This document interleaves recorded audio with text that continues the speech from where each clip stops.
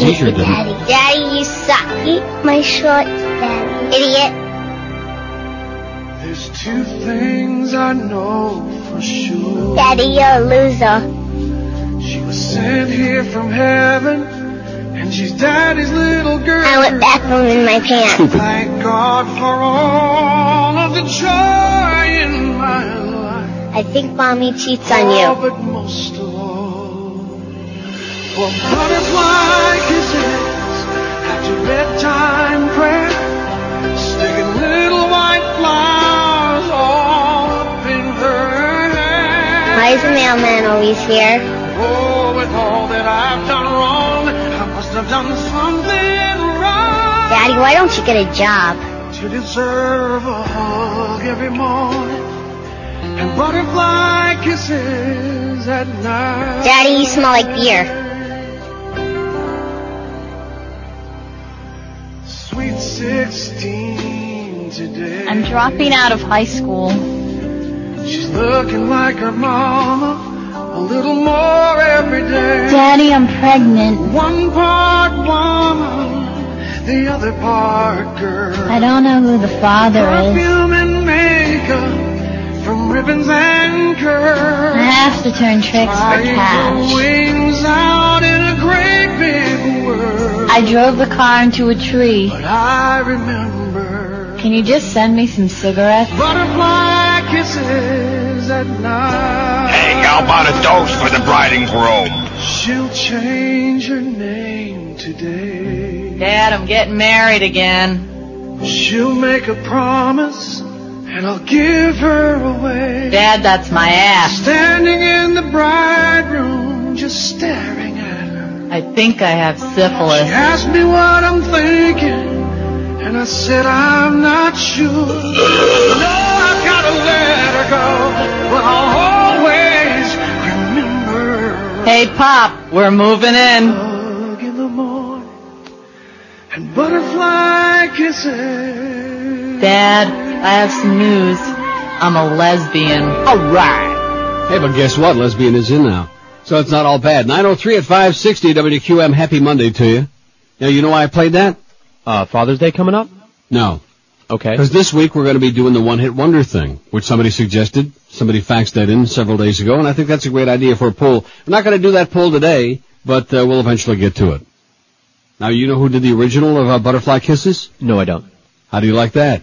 I'll give you a clue. May 10th, 97 is when it first hit the charts. 97? Yeah, and you're never going to know because it was a one-hit wonder. Bob Carlyle. Never heard of him.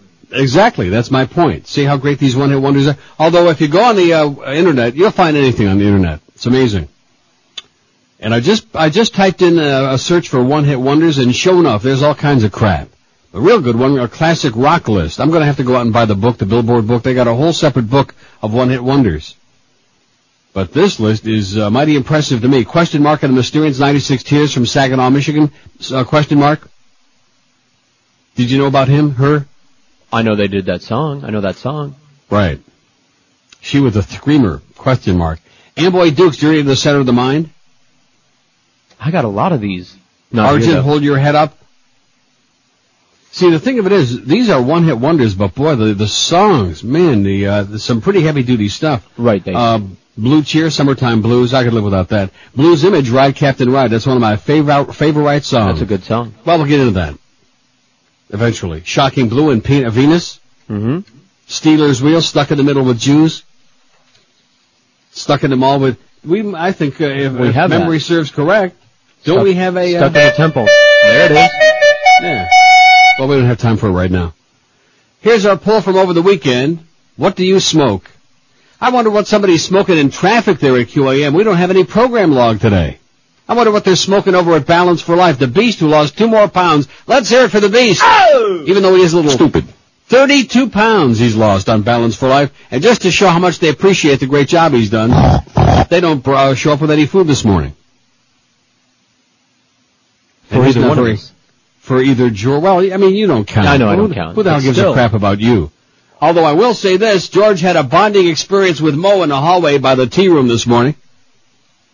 And evidently it didn't have too much impact because he still didn't mention our name. My name, your name. And he didn't mention. Well, maybe he in fact, just he don't hates you mention now. anybody's name. When he gets in one of these moods, which is like just about every day, he doesn't promote anybody else on the station except sucking up to Hank. And it's not going to work, by the way, Mo. I keep trying to tell you that. Talking about how even though Hank's a genius, he couldn't have picked Sarava to win the Belmont on Saturday, the 70-1 shot. Who did? Nobody. That's why he was 70-1. Well, I mean, see, it's the same old crap. I'm just sick and tired of it already. Thoroughbred racing sucks. War Emblem goes to his knees at the start, almost fell down. It's a miracle that Espinosa didn't fall off. Had no chance. And then, of course, people who don't understand the game will say, yeah, but he moved up there on the inside, actually had the lead a little bit. Well, of course, he had to use all his horse just to get back in contention and didn't have a chance to run his race, which that's not the way he runs anyway. And then by the time he got the lead, a little bit on the inside by about a neck, he puked his guts out. He was done. He was finito. So it just wasn't meant to be. It's just a curse. There's a hex over Belmont. Then, of course, Tyson got the crap kicked out of him. Which we're not going to talk about all that sports stuff. That's been exhausted. We're very pleased that he got the stuffings kicked out of him. Well deserved. Delighted. And then what else was there over the weekend? Oh, yeah, and Japan beat Russia 1-0, and they were like burning down Moscow. As a result, they're pissed off. They were rioting in the streets. They set on fire a Japanese restaurant there in Moscow, right by the Kremlin. I guess it'll teach them to try to export that Suchi crap. Anyway, we had 1,262 votes on the poll. What do you smoke? What are you smoking right now? What's the water Nazi smoking that our logs all disappeared?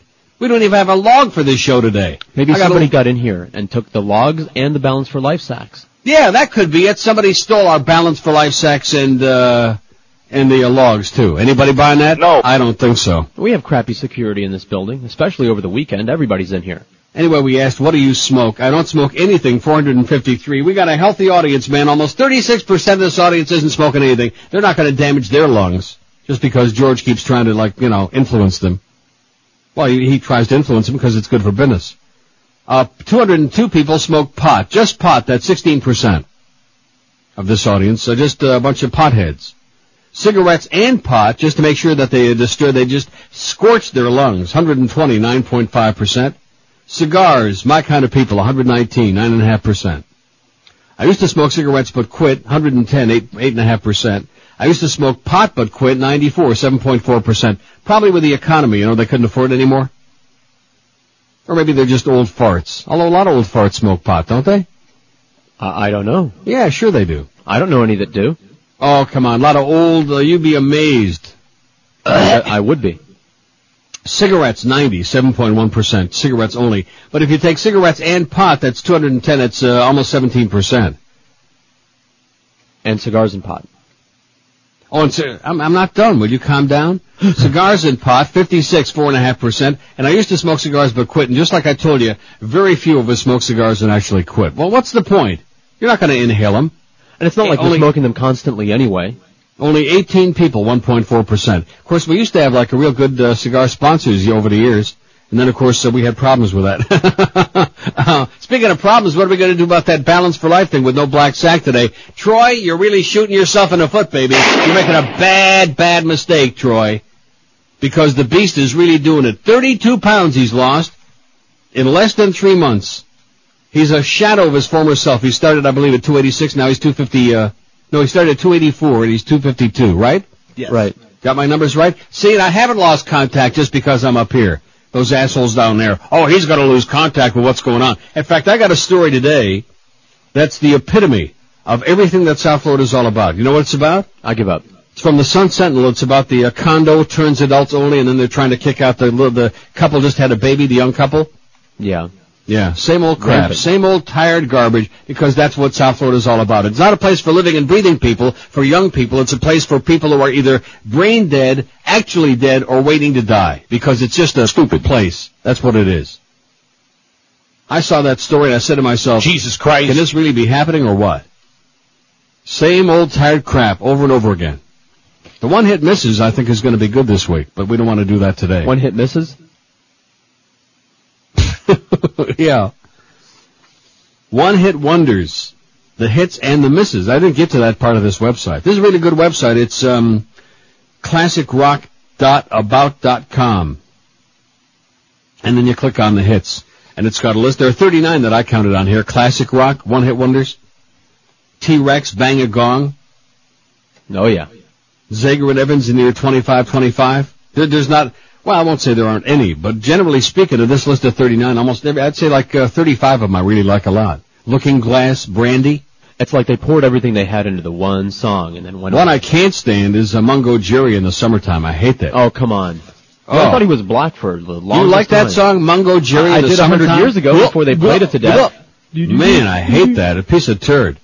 Speaking of turd, log out to WQAM.com and start playing the Toyota Baseball Trivia Challenge. Weekly prizes include golf for 4 at Shula's. The grand prize is a trip for 2 to New York over Labor Day weekend to see the Marlins play the Mets, so log on and start playing at WQAM.com. You're welcome, Clarence, no problem. Anything for Clarence, who always gets me my checks early. I sure hope you remember that today was payday. You know what? Today's the 10th. I just mentioned that in passing, because see, Clarence ain't like our permanent program director like Muff. He's not going to come running in there and saying, oh yeah, it's already was mailed out. Should have it by now. I don't know. See, if it was Muff, he'd be running in there like with tears in his eyes. Because he kind of acted stupid once in a while, you know. 11 minutes after 9 at 560 WQM. Here's a simple question. If somebody offered to give you several $1,000s over the next few years, would you accept it? Yes. I'm sure you would, because it'd be a little stupid not to do it. Stupid. Don't be stupid. Which makes it really foolish to pass up an opportunity to refinance or buy a home at just 3.95%.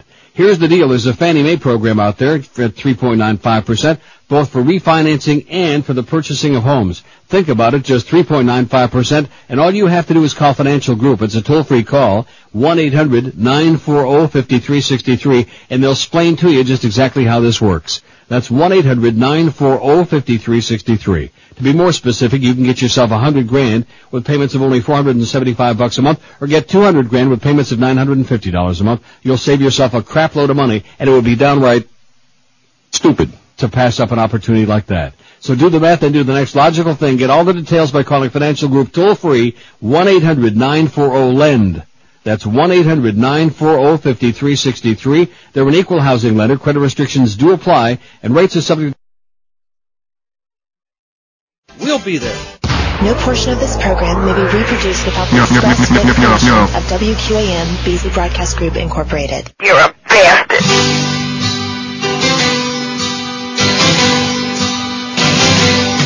Halloween said long-haired people eating out of line. While I tucked my food up under my coat, went Jerry's and asked the guards why. They said you look like a quite suspicious young man, and that won't do. Well, can I open my jacket and have a snack until Hussein got us through? Signs, when I sing a sign, buying up the scenery program in my mind. Do this, don't do that, when I sing a sign.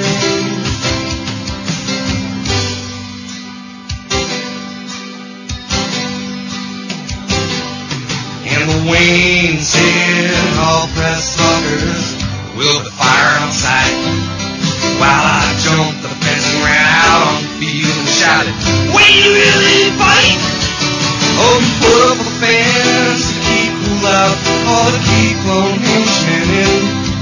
And if Neil were here, Lord, he'd turn to the face. He'd say, "Man, you're some kind of asshole." Signs, when I sing a sign, buying up the scenery program in my mind. Do this, don't do that, when I sing a sign. Will Cable and rate me. Oh, hey now, mister, can't you read? You can't post will and people still read. You should talk to Titus E. What we ain't supposed to be queer. Drink beer with long hair.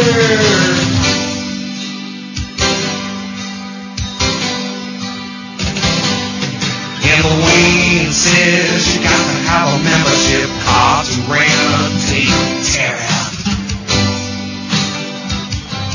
I know I already have. 918 at 560 WQM. I'll tell you one thing about Wayne. He may not be good, but at least he's consistent. He was an asshole when he came to town, and he's still an asshole. Maybe just a little bit bigger, or a lot bigger than he was when he got here. No, that's not true. We liked him for about 5 minutes. Remember those days? I remember. You We liked patted him on that bald spot and said, boy, we like you. You're like Santa Claus. Now we turned out that he was like, an asshole. So, Signs by the Five-Man Electrical Band. That's another one-hit wonder. right. Human Beings, Nobody But Me. That's a great song. That's been used for about 8,500 commercials, too. In every movie and all over the place. Yeah. Journey to the Center of the Mind by the Amboy Dukes. Boy, that was out freaking standing, you know what? Yep. Never heard from them no more. Won't see them no more. Amboy Dukes, they're probably like 85-year-old. In fact, they probably live at Cemetery Village by now. What year was that? It's not on here. Lordy. I'd have to look it up in the book. Not going to pick up that book. It's right down there on the floor. I'm not going to bend down. Here's our poll question today, Eric, speaking of people that won't bend down. How do you rate the job President Bush and his administration are doing? This is kind of a gap filler before we start the thing with the one-hit wonders tomorrow. Okay. Well, that's because I don't have the book. Although I do actually have enough here to start. What do you think? About starting it today? Yeah. We certainly have enough to start. You don't want to do the thing on Bush? You don't want to do a little Bush bashing today? Oh, it's fine. Are you kidding? Bush Well, bashing? here were the choices that I was going to give. Excellent, okay, fair, poor, or he's a bozo and a disaster. Sounds great. Yeah, let's save this for tomorrow because I want to get a little more organized with the one-hit wonders. I want to get the book.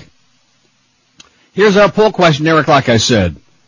How do you... Well, I mean, everybody's talking now about the failures of the FBI and the CIA and that thing with Karl Rove opening up his mouth on Esquire magazine and it wasn't it was Andrew Card, I'm sorry.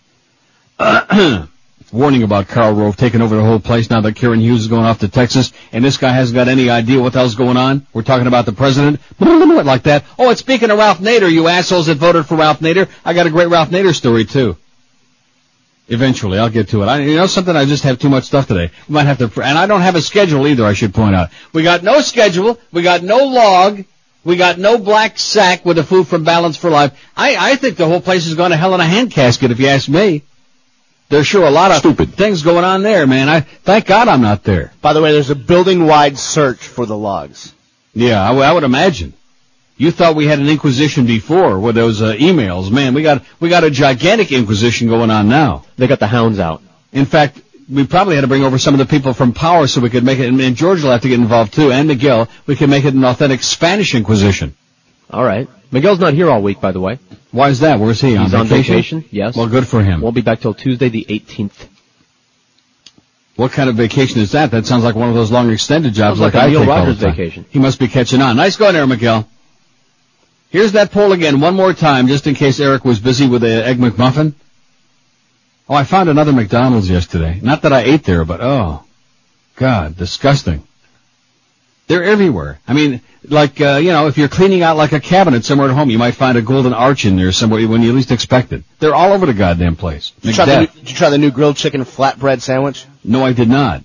Now, why are you talking about food just because your sack isn't there? And already George is trying to sabotage your weight loss. Here's a guy that's done so well. We're trying to save his life. Was just a big blob of turd. Now he's a somewhat less, he's lost 32 pounds and doing great. And just because the black sacks didn't show up, before the show this morning, George starts talking about, I wasn't even hungry, but all this food talk. Well, what you guys talk? What are you talking about me sabotaging it? You guys were the ones bringing it up. I never talked about food this morning. He suggested Wayne Arnold's and Pizza Loft. Yeah. And you're not getting either one of them. I'm telling you right now, you're not getting either one of them. No, he actually suggested that we get something healthy in here. And so I'm going to work on that. Like Balance for Life. I think that if that would be good. I think if we rip him an ass enough, certainly Troy's got to be listening right now, even with his bad haircut. Hey, Troy, there's no black sacks at QAM, you asshole, you idiot, you psychotic imbecile. How the hell are these people supposed to stay on the straight and narrow? Thank God there's spots now. Oh, look at that. It's coming up shortly. 9:40. I don't think that sack's going to show up by 9:40. How about some fried chicken? Fried chicken? You crazy? Are you nuts? How do you rate the job? Oh, and how come I'm asking this poll now when I heard that voice? How do you rate the job President Bush and his administration are doing? Excellent, okay, fair, poor, or he's a bozo and a disaster. That's all one, by the way, that last. We don't want to have two separate categories. Excellent, okay, fair, poor, or he's a bozo and a disaster. I'm thinking real hard about my vote. So already it's not even 9:30 yet, and you learned that Bob Carlyle's the one who sang the original Butterfly Kisses. Well, he didn't sing it, he talked to it, I guess. And I forgot that already. Well, I'm mentioning that again for you. Bob Carlyle, one-hit wonder. And that wasn't one that's on this list, by the way. It's one I discovered myself in the book. I was just thumbing through it in the book, too. I could do that right now. Let me get to some of the stuff I got, please. I got a story here by Mark S. Rose from a new book. This is from the New York Post, excerpts from his new book, Michael Rose, Goodbye, Good Men, about the priesthood. Man, it is just enough to make you flip your thing. That's a gay club, you moron. Like I've been telling you for a long time, but it really spells it out for you in grisly terms. Speaking of grisly stories, girl refused bathroom pass may sue teacher. Did you see this story? No, but good job. Sue away. This is in the Herald, no less. Oh, here's the schedule. Let's hear it. Oh! All right. Let's see. We had Mo this morning. He's done. His show is done for this morning. Joe Rose it's a good thing we got this schedule. I wouldn't know that. The Mad Dog's off today. Boy, you would think it was like summertime or something, the way everybody's like screwing off. And I'm sitting here and I didn't even realize. And I got a big smile on my face. You want to know why? It's already the 10th of June. Rhymes with spoon. And come like July 2nd, that's my last day before my 2-month summer, 2-day-a-week thing starts. Yeah. Plus there's there's like a week off before that starts July 9th, because the 4th, which would be my first show from Amsterdam, is July 4th. It's a holiday. Am I working on a holiday? No. No way, Jose. So that sounds very promising to me. Speaking of vacations, Little Dog, Joe Rose this afternoon for Mad Dog. We'll be back tomorrow. We got Hank at Chula's at 3 this afternoon. Josh Friedman proving that nothing is perfect. He'll be on, but just for half an hour, 7 to 7:30. Marlins on deck at 7:30. 8:05, the Marlins at the Royals, Kansas City Royals. Well, there's a great rivalry, isn't it? No. Oh, brother, this interleague play. Some of it's okay and some of it really blows. Ed Kaplan right after baseball, and then Joe and Mark, the Dirty Boys, overnight to talk about Amber Lynn. And a lot of other crap like that. Well, let me get to the story. I don't have time. Let me do the break. Don't let me forget, girl refused bathroom pass may sue teacher. This is at Ponce de Leon Middle School. And guess what she did? Well, guess what she was forced to do right in class? That's a little clue for you, okay? All right. Is that enough to make you want to scream? I've been close. It's enough to make me want to sue the goddamn school. That's how pissed off and fired up I am about that. What kind of teacher is that anyway? What kind of a freaking school is that down there? Does anybody speak English at that school? No. Probably not. It's where my mom went to middle school. You know something? I don't know if it's because you're working that morning show now, but you're starting to sound like Robert now. Isn't he? That was cruel.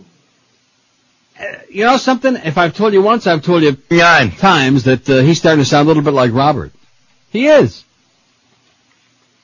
So what are you getting for lunch? Fried chicken. No, you're not. You better not Mashed be getting no potatoes, goddamn fried chicken. Look, if anything, we'll get a nice salad, maybe a chicken salad, chicken Caesar or something. No dressing, of course. Yeah, how about some chicken Schmidt? Sounds good. I want to see that goddamn Troy walk in that door in the next 5 minutes with your black sacks is what I want to see, because they screwed up big time.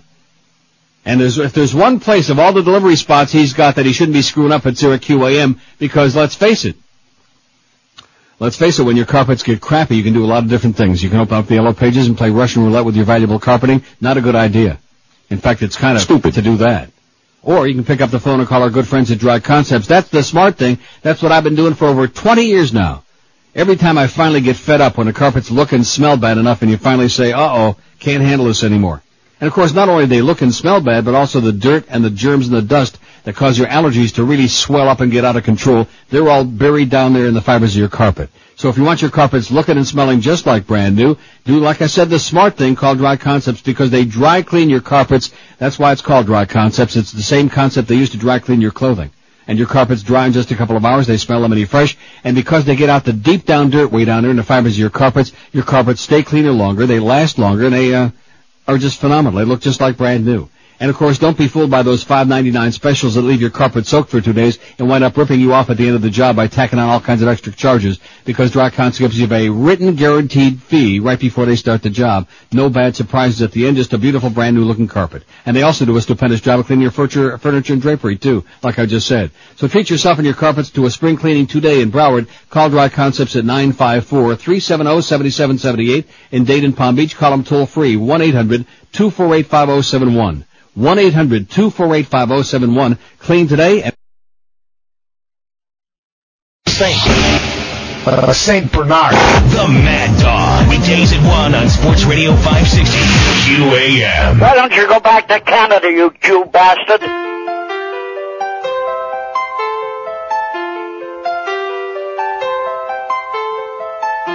Put on my 501 headed for the street.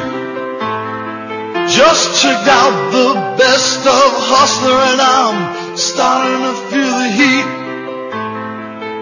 Suddenly I see people checking out my buttonfly scene.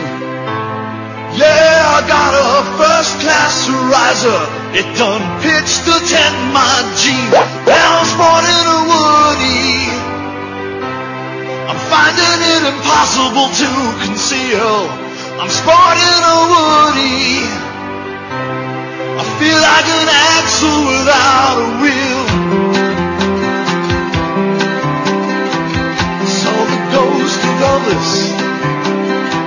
He was sporting one too. Followed him up to the gates of Graceland just to see what he would do. His ghostly face was beaming as he headed for his room. Jesus Christ. There's a pretty little ghost, she's waiting for his post. Down in the jungle room, we're sporting what is in Memphis. It's nearly impossible to conceal. Sporting what is in Memphis. I feel like an axle without a wheel. Sporting what is in Memphis. It's almost impossible to conceal. Sporting what is in Memphis. I feel like an axle without a wheel. Okay, I'm sure you know who did the original of that, don't you? Walking in Memphis. Oh, I knew the guy's name, but I hated that song, so I forgot it. May 25th, 1991. That's the week it hit the chart. We got up to number 13, as a matter of fact. I'll give you a little bio, and then, of course, you'll absolutely still not know who the hell it was. Right. Born 59 in Cleveland, pop rock singer, a writer, pianist. Said he had a great pianist. Won the 1991 Best New Artist Grammy Award, which goes to show how much they knew. Nothing. Mark Cohn. Oh, yeah. C-O-H-N. That was a medley of his smash, Walking in Memphis. And that was it. That was the end of him. Won't see him no more. Maybe Good. He's hanging out with Elvis. He's either hanging out with Elvis or maybe with Jesus Christ. one or the other. But won't hear no Mark Cohn no more. You want to know another one? Okay. This could be a lot of fun. We could drag this out all the way till the 3rd of July. I love it. Might as well. It feels like a holiday here in the building. Yeah, well, what's going on there? George, first of all, you come in much later than usual this morning, which is really nobody's business, but I found that to be a little bit disturbing. Yeah, I got hung up. He got hung up, and probably made a deal around the corner with one of his Jamaican friends. And then he tells me that there's nobody there, and there's no log, and there's no black sacks, and there's no cars in the parking lot. And you almost think. And what else? It seems that some of the stuff may have been removed from Talent's mailboxes in the control room. Some of the stuff may have been removed from Talent's mailboxes? This is right next to the logs. Uh-oh. So in other words, there were people in there like thieving and stealing over the weekend. Maybe, though. It's not certain. We're not sure what was in there. Well, that's the preliminary evaluation of our Inquisition, okay? That's a strong word, though, thieving. I like pilfering better. There were a lot of people pilfering over the weekend, and they're in the yanking stuff. There was a lot of yanking going on. Well, who the hell would do that? First of all, no, seriously, how can they get in? I got an idea, because there's all these other people have those shows on the weekend, you know, and they have all their little boyfriends and girlfriends and in-betweens come in and hang out. Uh-huh. Yeah, but why would those people be stealing logs and things like that? Or maybe Mandich's kids were in there this weekend. That could be it. They're a little old for that now, I would think. No, I don't think they're ever going to outgrow that. Les Crane. Desiderata. Remember that? No. 1971. Les Crane, it was like a talking thing. Don't you remember that? Nope. Originally Play a piece little. of... No, I don't have it. Originally a piece of prose. Desiderata. It's a thing where he talks, I don't know. Anyway, Les Crane was a TV host. He was on ABC's Nightlife, not Nightline, in 1964. You remember that? Nope. Desiderata? I would if I heard it, maybe. How about Tom Cochran in Life is a Highway? Okay. I remember that. Not a bad song. How about 1985, Cock Robin, When Your Heart is Weak? So who killed Cock Robin? I don't know, but it must have been right after they recorded that song. Pop group from Los Angeles, Cock Robin. Oh, there's so many. There are so many. We could kill months. Norman Connors, You Are My Starship, 1976. I remember that. Chris Connor, I remember that, way before your time. I Miss You So. I bet you Boca Brian remembers that. What year? 1957 on Atlantic Records. Chris Connor, I Miss You So. Ray Conniff, Somewhere My Love, 1966. That was from a Dr. Zhivago. Remember Somewhere My Love? That was the theme? Of course. I actually had the Dr. Zhivago soundtrack when I was a little child. We could just kill the whole rest of the show. Sir. The Dan Lears in One Summer Night, 1958. One Summer Night. That was before your time. Great song, though. I still remember it. Do you? Well, I mean, in replays, obviously. How about David and David? Welcome to Boomtown. Nope. Welcome to the Boomtown? That was 87. You should know that. It wasn't that big. Bobby Day, Rockin' Robin. We had the Cock Robin. Yeah. How about Rockin' Robin? You remember that? Sure, corny, but still catchy. Very corny. Okay, so we'll work on that. That's going to be a mammoth project, I'll tell you that right now. A gigantic project. Almost as big as the Inquisition that's going on at QM right now about who stole the logs and who diddled with everybody's mail, and maybe even some of the emails. An attorney for Ponce de Leon Middle School student has filed notice to sue the girl's math teacher and the Dade County Public School System because the girl says her teacher refused to let her use the bathroom and forced her to have a bowel movement in class. This is one of the worst stories. The suit seeks unspecified damages for humiliation that 7th grader Sophia Gutierrez said she suffered, Coral Gables attorney Jason Sexton said. Sophia, 14, says she had a stomachache April 24th, but her teacher, Edwin Victor Lewis, did not give her a bathroom pass. Sophia says she asked several times and told Victor Lewis it was an emergency. Sophia also says Victor Lewis humiliated her in front of the class by saying, if you can't hold it, you should be wearing Pampers. Can you imagine if your daughter had a similar situation in class and the teacher said, if you can't hold it, you should be wearing Pampers? I don't want to imagine that. Yeah. I guarantee you'd be right down there with a piece. Yeah, with some boys. Sophia's mother, Judith Gutierrez, was furious when she heard her daughter's story. She says she wanted Victor Lewis to make a personal apology to Sophia in front of the class, but that never happened, the family says. Gutierrez went to the school and talked to one of the vice principals demanding the school apologize as well. Her request wasn't taken seriously, she said. I was totally upset by this, Gutierrez said, and she should be, by the way. My daughter's never had a conduct problem. The teacher had no reason not to believe her if she said she needed to use the bathroom for an emergency. Officials with the United Teachers of Dade say that Victor Lewis, a union member, will be defended by school district attorneys even if she's also named individually in the suit. Who's she? Huh? I don't understand that. This is in the Herald, by the way, so if you're trying to follow that, I don't get. Victor Lewis did not return phone call seeking comment like Greg Reed. Sophia, who had a B average for academics and A's and B's in conduct on her last report card, said she'd been uncomfortable at the school since the incident and missed more than 12 days. School officials say that Victor Lewis, who's been teaching for more than 2 years, has a complaint-free record. Ponce principal Emmanuel Garcia says teachers at Ponce can give bathroom passes during class at their own discretion and for emergencies. He added that some teachers are more strict with passes because some students use them as an excuse to get out of class. If the parents prevail, it could force the district to become more responsive to parents, said Bernard Perlmutter, director of the Children and Youth Law Clinic at the U of M Law School. A student suing their teacher is not unprecedented. I've never heard of a case like this in Dade, but we're the 4th largest school district, so I wouldn't be surprised if it happened before. All she had to do was take a crap, that's all. Nature's calling, baby. It happens to the best of us. Schmidt happens, man. And he said, if you can't hold it, you ought to be wearing Pampers. I'd like to go down there and just slap the crap out of him, that hyphenated piece of turd. I can't imagine. Sorry. So let me ask you, since it's time for a 20 till 10 at QAM, time for the Balance for Life spot, did the Black Sack show up yet? We got a fax from Troy who's very upset, and he wants us to call him so that he can get to the bottom of it. You know something? He ought to be upset. He's going to be a lot more upset when I rip him an ass. Did they show up at my house Friday night to leave me the stuff when I was down there for 5 days? Did they show up, leave me the weekend food? No. I could have had Saturday and Sunday. I could have lost actually a couple of pounds. Didn't show up. We love Balance for Life, and the Beast is doing great on it. The food is delicious. In fact, the stuff they brought me for Monday through Wednesday was great. Didn't I rave about that fantastic egg foo young with pastrami and whatever was in it? That was unbelievable.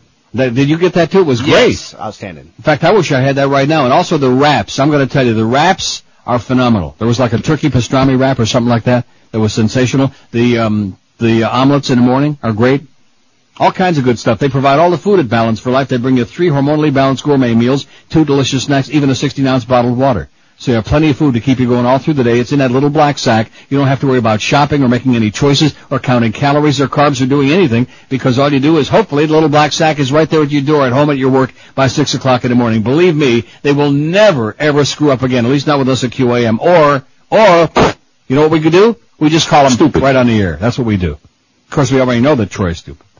Anyway, if you want to be smart, call Balance for Life and start losing weight like crazy like the Beast is doing. Here's a man who right before your ears is saving his life. 32 pounds off. He's like, probably can almost breathe a little bit right now. A little bit. Even in spite of the Hurricane loss over the weekend. Well, too bad about that. They suck, okay? So get with a real controlled and proven weight loss and eat healthy lifestyle. And don't forget, they even let you choose between 2 alternatives for each meal each day that you're on the program. So it's great news if the black sack shows up. Get in shape for summer starting right now. Call Balance for Life, 954-568-3229. That's 954-568-3229. Or check out their website at balanceforlife.com and say a little prayer. Marlins travel to Kansas City to battle with the Royals. Coverage starts at 7:30 on Sports Radio 560 QAM. Neon God. Are you ready for the blues? This weekend, your PBS station presents the famed Kansas City blues harmonicist Nosehair Johnson in Get Ready for the Blues. Let me tell you, there's only one way to get ready for the blues, y'all. What you got to do, you got to drink a bottle of cheap wine, see? Then you get hit by a bus full of fat folks. Then you catch a woman with your best friend. Then you know what the blues are about. It's not easy to get ready for the blues.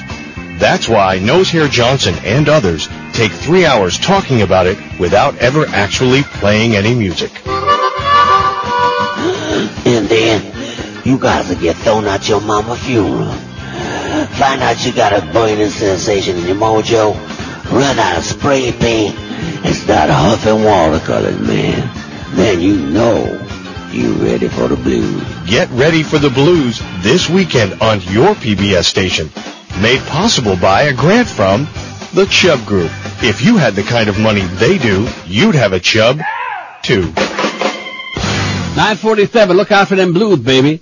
I think that's there's a good point in there. Anyway, here's a fax that says I tuned into WQM for the first time in a long time this morning, and I said to myself, Joey Reynolds is back. Come to find out later, it's Howard David. They both sound the same. I don't think Howard used to sound like that, but then... Will Chamberlain rate me? And it had an effect on his voice. I don't think he sounds anything like Joey Reynolds, do you? No, not at all. No.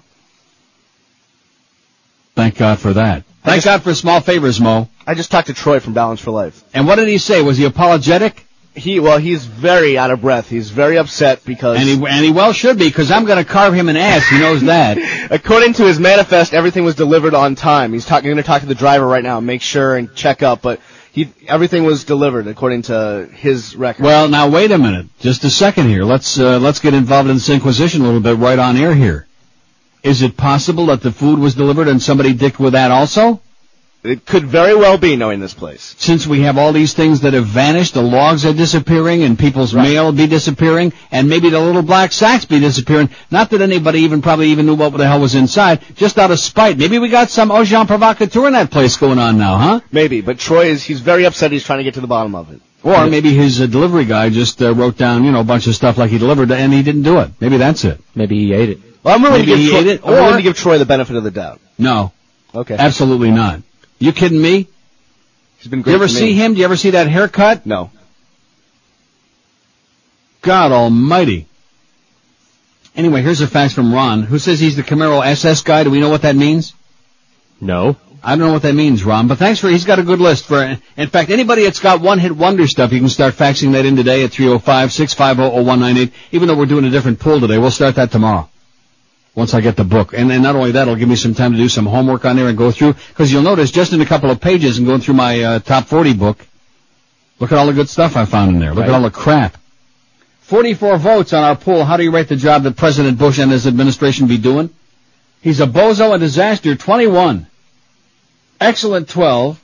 Okay, 7. Okay. Fair, 3. And poor, 1. So here's the list from Ron. Little Bit of Soul by the Music Explosion. See, I'm going to have to verify those and find, by looking it up in the book, making sure that was their only hit. But I'm sure in that case, Tracy, by the Cufflinks? Yeah. You remember that, don't you? No.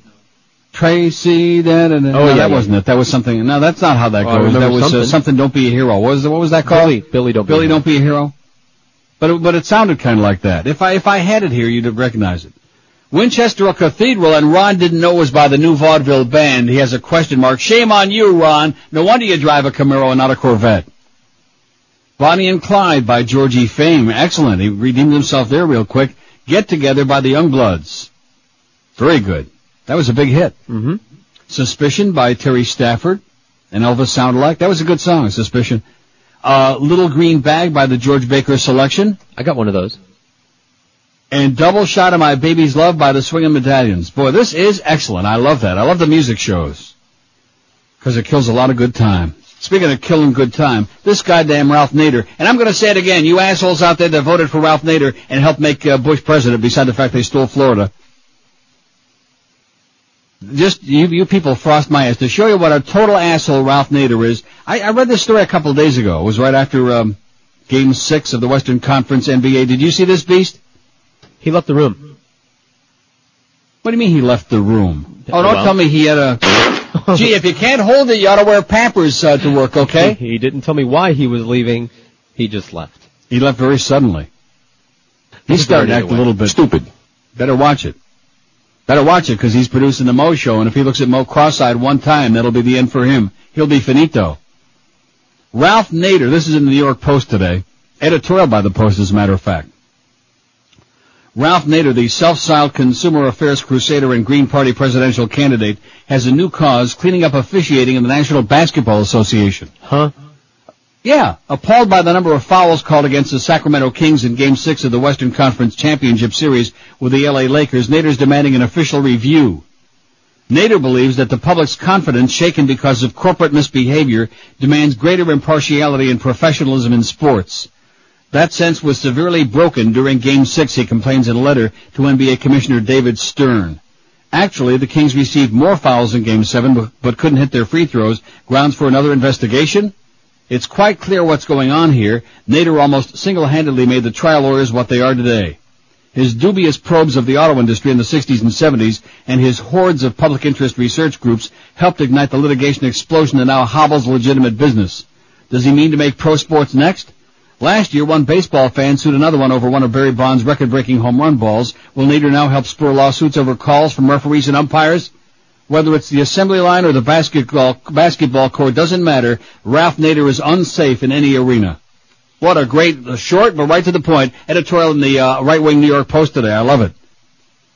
And a lot of you clowns out there, well, not a lot, but some of you bozos out there voted for Ralph Nader. Remember some of those old grizzled farts calling in after the election and trying to defend the indefensible about how come, why they voted for him, et cetera, and so on? If I live to be 1,000. Shame on you, people. Shame on you. Who did that song, Shame on You? Give me a moment.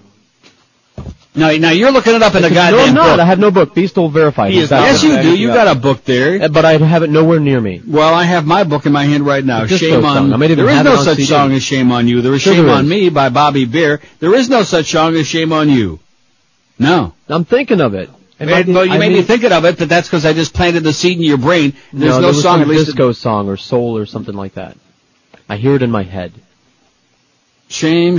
Yeah, you know something? I think you're right. There's Shame. Shame on You if you can't dance to. I'm thinking of it. It's some black Shame lady. by Evelyn Champagne King. Maybe that's it. And then Zane also recorded Shame, but it wasn't called Shame on You. Well, whatever. See, once we start getting the music, it's just enough to drive you up the wall. It drives you nuts. You can lose it.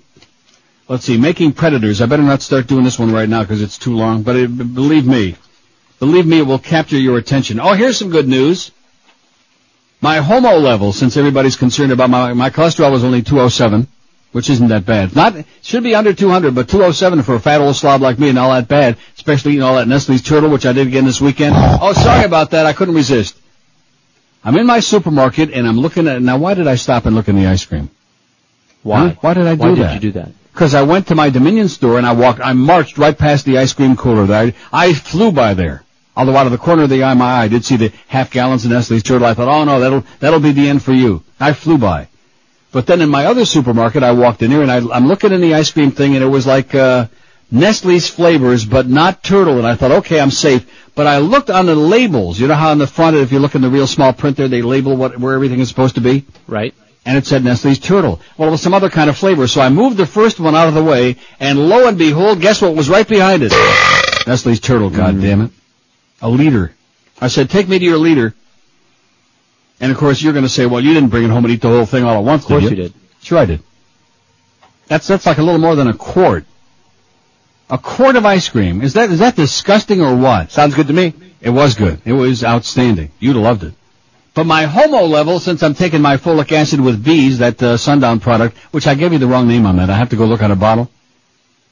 Now, normal is 4.3 to 15.3, but you really want it under 10.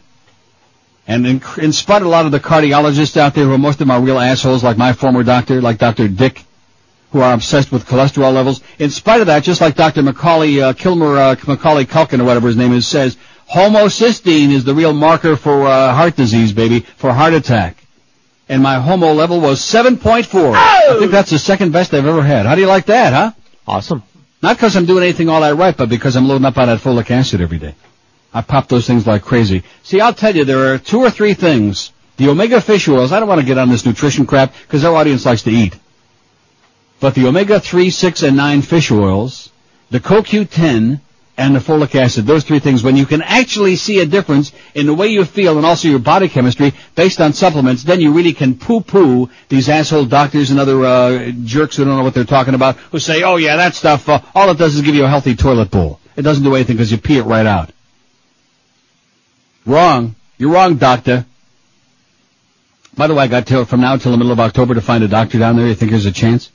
There's a chance. See, the good thing is I don't really need a doctor that much anymore now that I got my friend Ed in that lab there, Oracle Laboratories. Thanks again, Ed. You're the best, baby. 9:56 at 560 WQAM. If you're tired of hassles with your cellular phone service, if you're tired of that $50 a month plan that you thought you bought, which winds up really costing you hundreds of dollars a month, then get on the team with Team Celtech at Celtech Communications, your authorized Nextel representative. For over 25 years, Celtech's been providing South Florida with the best service. They take away the hassle from dealing with a cellular company, not to mention the expense, too. And right now, Nextel Shared Rewards Plan allows you to share 4,000 monthly minutes with free incoming calls for only $54.99. Celtech's got a great selection of other plans, no matter what your budget, with most including free incoming calls, nationwide long distance, caller ID, voicemail, and Nextel's unique Direct Connect two-way radio feature. So whether it's one phone, 1,000 or a zillion phones, take it from me and our very own starting quarterback, Jay Fiedler, who's all over the place. He's got his finger in every slot you can find. Celtech Communications, your authorized Nextel representative, is the only smart way to go. Call 1-800-CELTEC-2 today and get yourself connected. That's 1-800-CELTEC and the number 2. Celtech Communications. 98. Warm wishes for all your gift-giving needs. The Neil Rogers Show on 560 WQAM, Miami, Fort Lauderdale. I wouldn't believe a word Neil said if his tongue was notarized. I sound kind of like Gene Hackman, but I'm not. And the name of our company kind of sounds like Lowe's, but it's not. It's Blows, the lousy home improvement store. Whether you're looking for a cheap nail gun that hits the mark about 80% of the time or so, or advice from a numbskull who doesn't know what the hell he's talking about. Okay, just grab the saw. Okay, now squeeze the trigger. Go ahead. Everything you get from Blows. Who can I help next?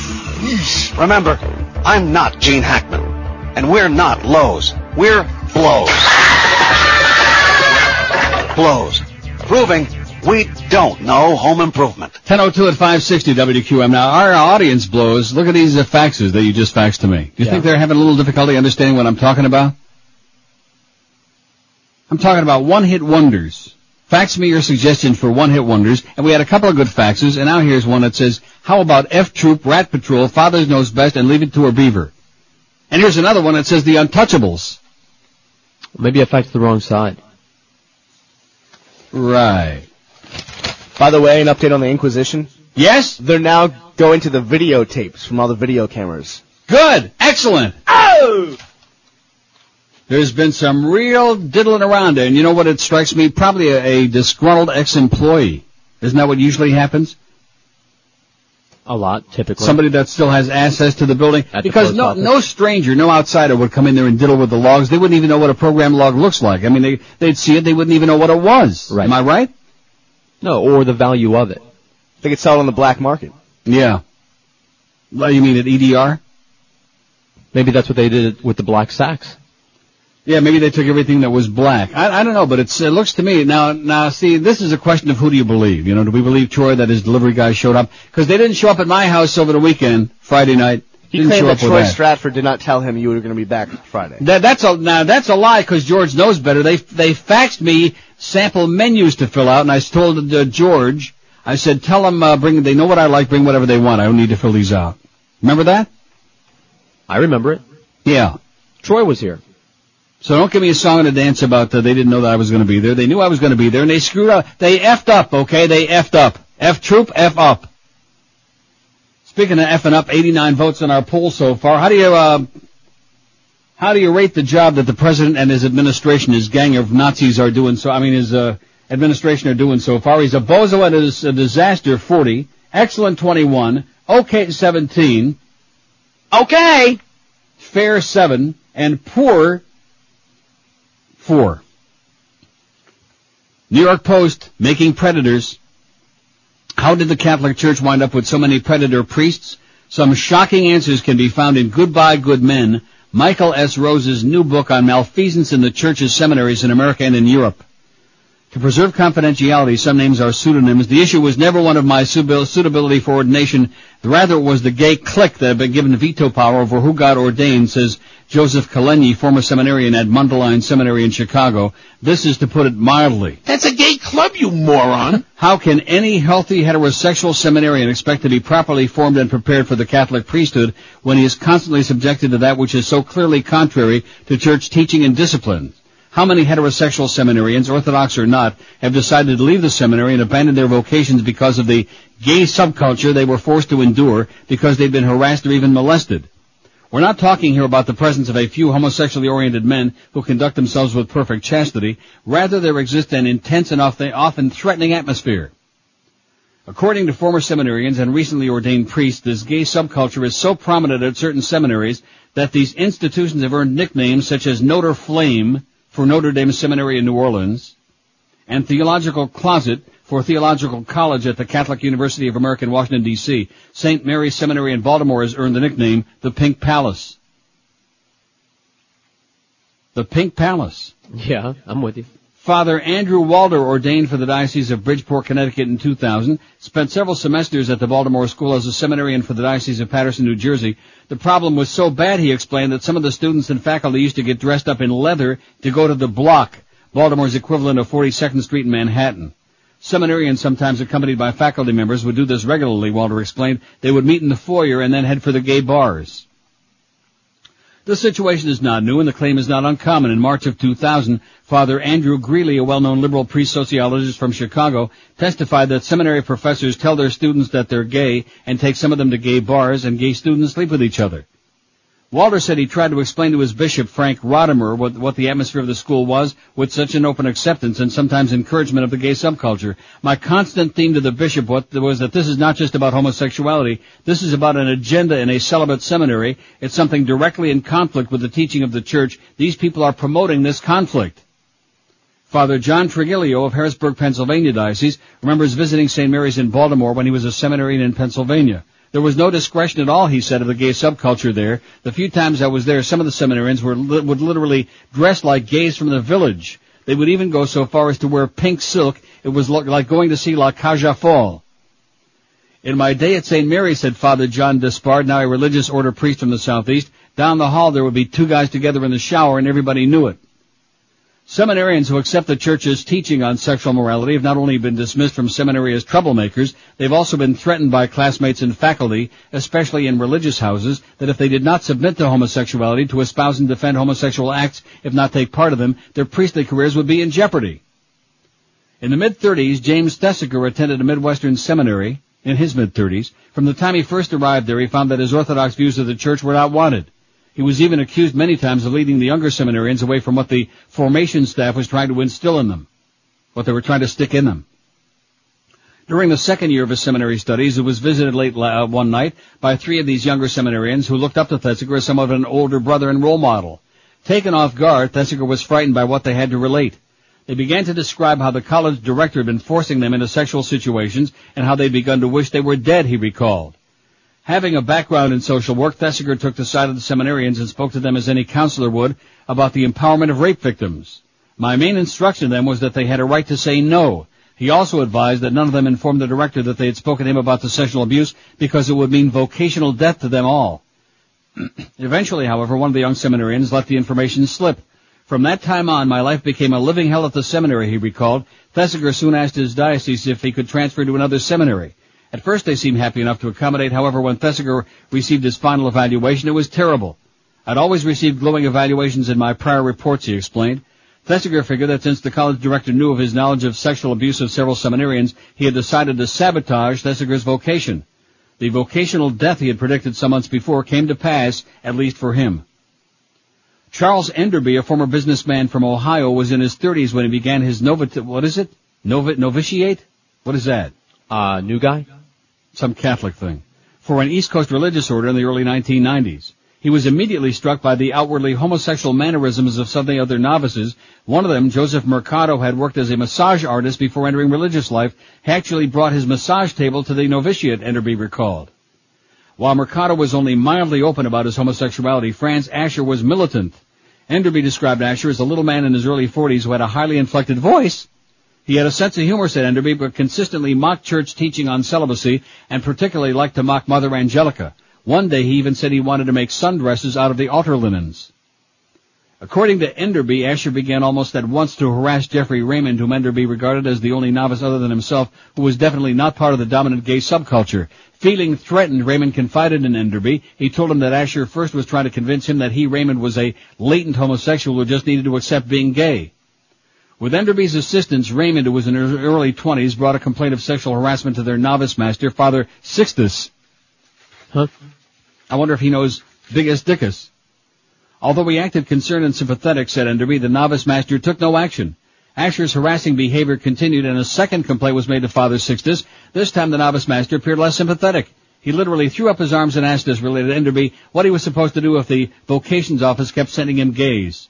When Raymond and I complained the third time, said Enderby, Father Sixtus threatened to kick us out. He was very angry with us, and we realized then that our novice master would do nothing to solve the problem of homosexual harassment.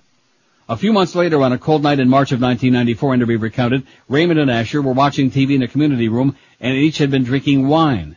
After Raymond retired to bed that night, Asher entered Raymond's room uninvited, the doors had no locks, and sexually molested him. The next morning, Raymond, angry and dejected, told Enderby what had happened and then informed him he was leaving religious life. After a few brief words with Father Sixtus, Raymond bought train tickets and left, never to return. Although Asher later attacked and raped another novice, said Enderby, he emerged again with impunity. Not only was he not asked to leave, he was promoted to the position of Dean of Novices, a position that hadn't even existed before that, said Enderby.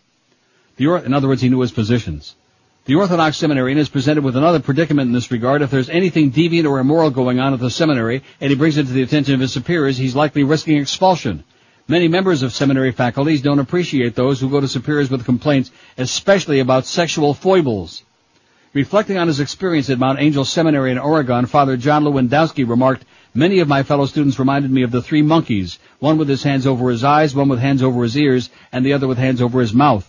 The maxim, see no evil, hear no evil, speak no evil, seems to be a standard survival tactic in the seminaries, yet that type of information doesn't exactly prepare a seminarian to be a bold preacher of the gospel. Nevertheless, that's the environment in which many priests are being formed today. Those are excerpts from Goodbye Good Men, a brand new book by Michael S. Rose in the New York Post today. Going to go out and buy the book? Me? I sure am. From you. Okay. It's 12 minutes after 10 at 560 WQM. Don't forget, log out at QM.com and start playing the Toyota Baseball Trivia Challenge. Weekly prizes include golf for Ford Chulas. The grand prize is a trip for two to New York over Labor Day weekend to see the Marlins and the Mets. So log on and start playing with it at WQAM.com. You know, mattress shopping is really stupid, at least the way most people do it, because they waste a lot of gas, a lot of time, and a lot of energy, too. Why should you want to do that when you can just sit there on your lazy ass and make one easy phone call to our good friends at Dial a Mattress? 1-800-MATTRESS. Easy to remember, easy to call. 1-800-MATTRES. You'll be immediately, if not sooner, connected to a betting expert whose only job is to sell you the best name mattress at an unbeatable price. They're not selling a lot of lamps tomorrow and sofas on Thursday.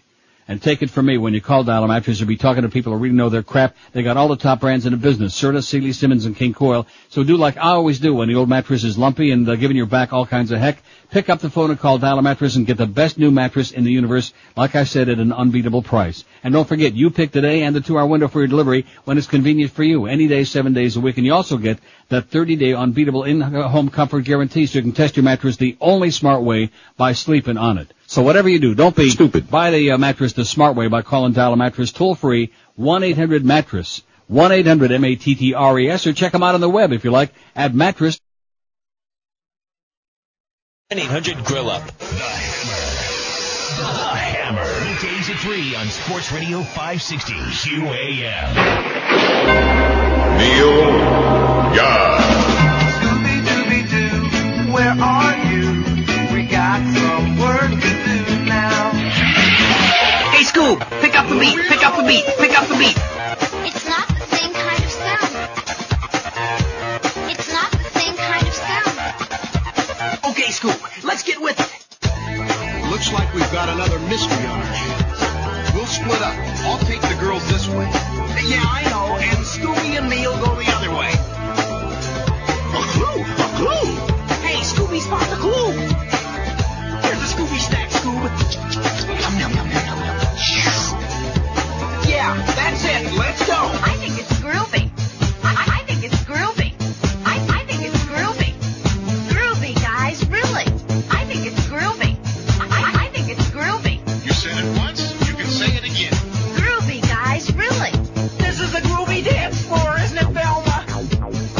Yeah, well, why don't you try dancing on it instead of my feet? Oh, no, he's losing control. Oh, no, he's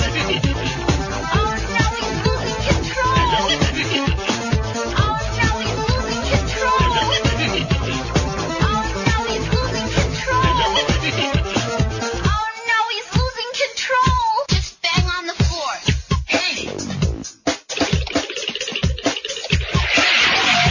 Scooby, I found the xylophone. Shaggy, get a hold of yourself. Come on, Shag, let's dance. Let's go. Wait a minute. I think I found a clue. Like nothing to get him into that creepy place. Not even a Scooby snack? Well, almost. Go, Scooby, go! You know we got a mystery to solve, so Scooby-Doo, be ready for your act. Don't hold back. And Scooby-Doo, if you come through, you're gonna have yourself a Scooby snack. A Scooby snack? Hey, Scoob, pick up the beat. I'm thinking this mystery is pretty close to being solved. Oh, no, he's losing control.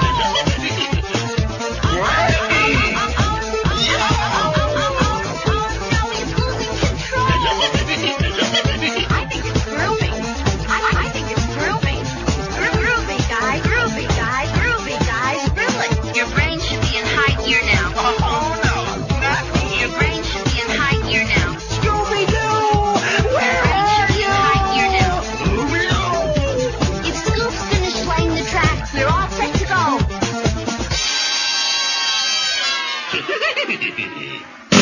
10:18 at 560 WQM. Happy Monday to you. What a great day, man. The sun is shining. It's beautiful. Going to be like 26 today. What's that? 79 Fahrenheit? I guess. Last time I checked. What do you mean you guess? You better I get don't with know it, how to mister. convert. I know you better get your what brain zero is. working a little bit. If you're going to redeem yourself, you have to be the one that solves this mystery that's going on in that building now. I'll be Shaggy. Isn't it amazing how many inquisitions have been going on there the last several weeks in that QAM building? By the way, something. Yes. Just talked to Troy from Balance for Life again. His driver swears the food was delivered, so he will make new sacks and bring them on over right now. How do you like that, boys and girls? The food was delivered and the sacks have disappeared. The logs disappeared. The mail? The mail disappeared. Somebody's been dicking around in the QAM building, and believe you me, if you think that Greg went nuts the last time with his Inquisition, there is going to be an investigation going on right now that even Sherlock Holmes would be embarrassed by. It's going to be incredible, is what it's going to be. So whoever's been dicking with all the stuff down there at QAM, you better watch it, because you're going to get it. I say we nail him up to a cross right there, kitty corner, Chuck Subcenter there, on the corner of Ives Dairy Road and 441. We have a little chunk of lawn over here in front of the building. No, I like it right out there at the intersection would be good. Real heavy-duty crap going on. And here's a suggestion for you, by the way. Don't fax me any more stories, any more priest stories today. Oh, I only faxed you a couple out of the 10 that I've just gotten. Well, don't fax me anymore, because I got enough priest stories here. I got priests coming out my ass, okay? I got enough stories here to like take me until 7 weeks from Sukkot. By the way, before we get to that, and also the Arianna Huffington, which I can't stand her, but once in a while she writes something pretty interesting. Did the drug war claim another 3,056 casualties on 9/11, she writes, which I think I'm going to get to that in a second. But before that, our sugar hunger is out of control. This is in the Examiner, one of my very favorite tabloids. Guess how much we eat, and this is a good one for the beast. Guess how much sugar each American eats every year. It's an average number, of course. How many pounds? How many? I said 800 pounds. Now, see, now you're just being silly. Stupid. 212 pounds. The average American, see, we're not doing so bad. The average American eats 152 pounds of sugar a year. That's 30 more pounds than just 20 years ago. Now, see, the beast said, how much did you say, 200 and what? 212. That was you before Balance for Life. No, I was more like 312. Food companies took out the fat, but then they replaced it with sugar. You'd be surprised at all the healthy products that are loaded with sugar. Everybody knows about soda and candy, but not a lot of folks realize many foods like yogurt and power bars, cereal sticks, gelatin cups, and puddings are loaded with carbohydrates, which convert to sugar in the body. So a lot of those sugar-free, like chocolates and a lot of those other so-called sugar-free products I've been trying to tell you for years are going to kill you because they're loaded with carbohydrates and convert immediately to sugar in the body. They're going to kill you, baby. I'm telling you that right now. Don't blame fat old when you croak on your deathbed, because I warned you. By the way, how about some Nestle's Turtle? Sounds good. Sounds good to me. Well, as long as you're going to croak anyway. And why are they making a bit? Oh, this son of a bitch, this Richard, what is his name again? Also, his stepdaughter, Heather. Oh, God. I like him. You like him? I think he's quirky. He is the most obnoxious human being on the face of the earth. He even makes Osama Yamama look like a good guy. That Richard Quest. Everything that's wrong with the Brits, he gives me the schmitz, I'll tell you that right now. Richard Quest, who used to be on CNBC, the European version. That's where I saw him first, over there in Amsterdam. And now we get the great pleasure, since he jumped ship, since CNN is picking up every loser that ever came down the pike. They got Richard Quest on there. Pop, pop, pop, pop, pop. Oh, man. You like him? I think he's a quirky, funny guy. Leslie family. Sir John Leslie, known as Jack, he was the one who gave the game away earlier last week when he said he told everybody. Get him out of here. Anyway, Arianna Huffington writes, the Phoenix memo, the Rowley letter, the Oklahoma red flag, all elements in this true and tragic story of fumbling feds that has more smoking guns than a Quentin Tarantino movie. So why did the FBI, whose job it is to find smoking guns, fail to see the smoking guns popping up all around it? In announcing his big reorganization plans, Director Robert Mueller seemed to consider the FBI's tragedy of errors a question of flawed management flowcharts, nothing that a rejiggered PowerPoint presentation couldn't fix. But there was a much more fundamental problem plaguing the Bureau before 9/11, and it wasn't one of office politics, but of office-wide priorities, namely the agency's crippling addiction to America's war on drugs. Isn't this exactly what I've been screaming? Yes. While Osama Yamama bin Laden and his al-Qaeda minions were diligently preparing for their murderous mission, the FBI was looking the other way with equal determination. More than twice as many FBI agents were assigned to fighting drugs, 2,500, than fighting terrorism, 1,151. And a far greater amount of the FBI's financial resources was dedicated to the war on drugs. And this pathological prioritization of the drug war extended well beyond the allocation of money and manpower. It was ingrained in the culture. Counterterrorism units were treated like the Bureau's ugly stepchildren, looked down upon by FBI management because they weren't making the kind of high-profile arrests that spruce up a supervisor's resume and make the evening news. Let's face it, canvassing flight schools in search of suspicious students is nowhere near as sexy as one of those big drug busts with the bags of coke or bales of pot piled high for the cameras. It's now painfully clear there were terror warning signs aplenty, but they were disregarded by distracted FBI officials who had their eyes on a very different prize. In Phoenix, where the now infamous Ken Williams memo originated, counterterrorism agents complained bitterly about their efforts being given the lowest investigative priority by a supervisor who preferred glamorous drug-fighting investigations. Even though the anti-terrorist squad was understaffed, having been assigned only 8 of the division's 200 agents, it had managed to infiltrate groups of suspected terrorists through the use of paid informants, including a man who was being trained to be a suicide bomber. They had also uncovered local men with ties to the World Trade Center bombing Sheikh Omar Abdel Rahman and to a virulently anti-American Muslim organization linked to Al-Qaeda.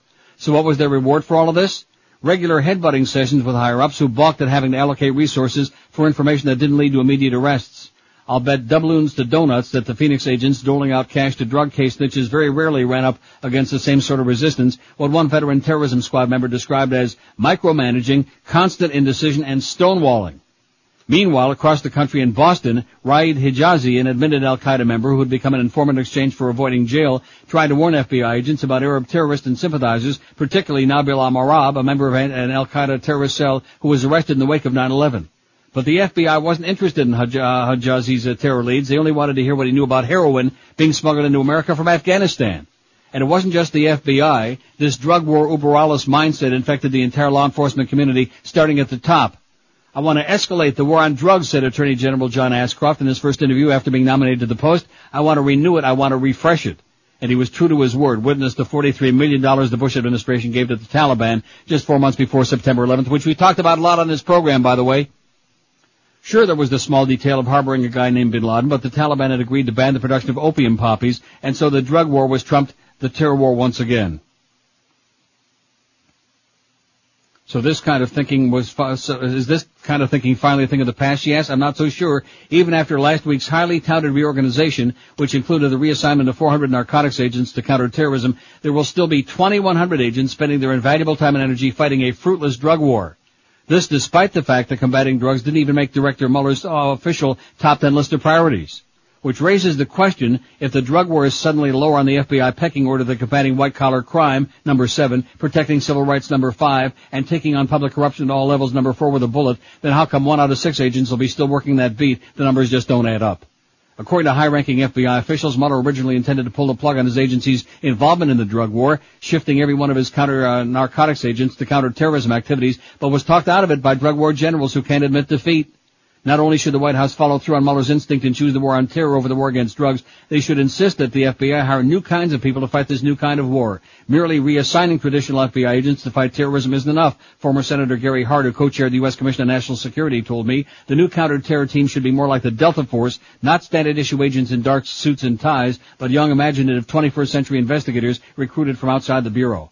At the same time, we should make sure the administration doesn't just transfer the drug war and its attendant lavish funding from the FBI to the DEA, which will no doubt show up on the Hill any day now looking for more money to take up the drug-fighting slack. As the soaring budget deficit reminds us, federal coffers are not a bottomless well. Everything comes with a price. Sadly, it's looking more and more like the price of the drug war may have included the 3,056 lives lost on 9/11. Excellent. 1027 at 560 WQAM. You've heard me talking about a big one. Everybody wants to have a big one, and you can have a big one too in just a few short months, a big paycheck. The demand for certified computer professionals is through the roof. It's skyrocketing. So pick up the phone and call our good friends at Fast Train, toll free, 1-866-FAST-TRAIN. Summer classes are forming right now. If you call, you can be certified in a brand new career before the summer is over. Fast Train offers Microsoft certified instructors, 4 convenient locations including the brand new campus in Kendall, job placement assistance, day and evening classes too. And for people whose job was affected after 9/11, Fast Train's an Operation Paycheck training provider. Call Fast Train, even the call is free. They'll answer all your questions, 866-FAST-TRAIN, or check them out on the web at fasttrain.com. They can have you certified and ready for a brand new money-making career in as little as 4 months. So call them today and get yourself started on the road to making some cash. Call 1-866- Glasses. Ed Kaplan, weeknights at 10 on Sports Radio 560 QAM. Want a lollipop, little boy? No. Liar, liar, pants on fire. You're not the kind of bitch that I would desire. I've had my share of marginal bras, but you're more ugly than the Budweiser brawl. You said I'd drop my pants and gave it a flip, but I'd never show it to a skanky bush pig. Monica Lewinsky is more my taste. She looks like Linda Ronstadt with a smaller waist. One more thing before I go. What comes out of my ass looks just like your nose. Liar, liar, pants on fire. You're not the kind of bitch that I would desire. Hell no. You're not my type. Too thin. And somebody faxes me a list of number one hit, best one-hit wonders. You got that right? I got it right here. And that was on there, the original Liar. Oh, that's right. You already saw that. By the Castaways. This is a pretty good list. Time Will Let Me by the Outsiders, Dirty Water by the Standells, Earth Angel by the Penguins, Girl Watcher by the Occasions, Green Eyed Lady by Sugar Loaf, Double Shot of My Baby's Love, Swingin' Medallions. Great song. Outstanding. Remember that? Yep. Deep Purple, No Tempo and April Stevens. Liar Liar. Ma Belle Amie by the T-Set. Oh, we have that. Find, what? We have that in here somewhere. Well, don't knock yourself out. Sorry, I Ran All the Way Home by the Impalas. More Today Than Yesterday by the Spiral Staircase. Little Star by the Elegants. Oh! And a little bit of Soap by the Jarmels. Outstanding list. Thank you. 27 to 11 at 560 WQM, your Inquisition station for the new century, where the crap just keeps going on. I don't want to go into it. But it does make me feel very glad that I'm not there to see the fallout from what happens every weekend. I mean, this weekend was extreme, you know what's going on at QAM, but every weekend's a nightmare. Speaking of what South Florida is all about, here's the epitome of it. This story from the Scum Sentinel. Pines condo turns adults only, then targets couple with new baby. Pembroke Pines, where I used to live and where George also used to live. Maybe if the beast is lucky enough, someday he'll live in Pembroke Pines. Maybe. Yeah, when he gets to be about 85, maybe he can live in Cemetery Village out there in Pembroke Lakes. So, take the tea set to the tea room and flush it right down the toilet, okay? Hate that song. Look what else we got here. Green-eyed lady. You just said Sugarloaf. I think that's what we're bringing, what Troy's bringing for lunch, by the way. Yeah, we got a loaf for you, Troy. Okay, we're working on a big one right now. Now, see, don't be blaming Troy. He has to take all the heat for that. His fault. Although I'll tell you one thing, nobody stole the food from my doorstep that he did not deliver last Friday night. He said Troy Stratford said to him that you'd be here Monday. I don't want to go back into it, okay? I don't want to go back into the whole thing. He's very upset over the whole thing. He should be, and I was upset too, because I expected my goddamn food, and look at all the crap I ate all over the weekend while I was there. I ate like a goddamn pig, and if I would have had my black sack, it might have added minutes to my life. Troy, I blame you. Personal. Songwriter George Whiting wasn't living in South Florida condominiums when he wrote My Blue Heaven. Oh, there's another one of my favorites, Fats Domino, but not a one-hit wonder. My Blue Heaven, a 1923 love song that says, and Baby Makes 3. Had he been here, he would have had it right, and Baby Makes 0. Just ask Daniel Cruz, 27, and Elizabeth Cruz, 24, condo owners at the sprawling Hollybrook Golf and Tennis Club. They bought their unit for $49,500 in 1998 when they were newlyweds. They loved the amenities and the fact that their mothers lived in the complex. It meant that when the time came, there would be 2 nearby babysitters. Just a little leftover phlegm from last week. Though Hollybrook was known as a haven for active retirees, it had no age restrictions. As original owners died, their heirs sought to unload the apartments at low prices, which lured younger couples. 2 years later, on February 4th, 2000, the complex voted to become an adults-only community. Current residents were grandfathered in, but babies were not. 6 weeks ago, Elizabeth Cruz gave birth to Megan, their first child. Now the association that runs the 1902 apartment complex is telling them that either the baby must go or they must go. What would your choice be? I'd leave. How about flushing the kid down the toilet? Well, why sell an apartment to a young couple that just got married, put them through credit and background checks, and expect them not to have babies, Daniel Cruz said. That's what young couples do. That's right, they screw their brains out and they make babies. Sometimes even when they don't want one.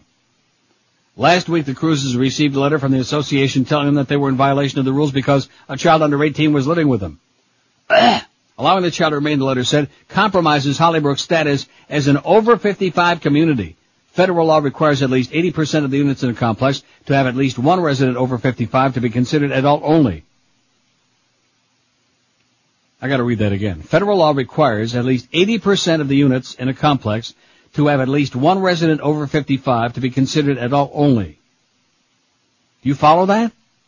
Okay, I guess that's the rule.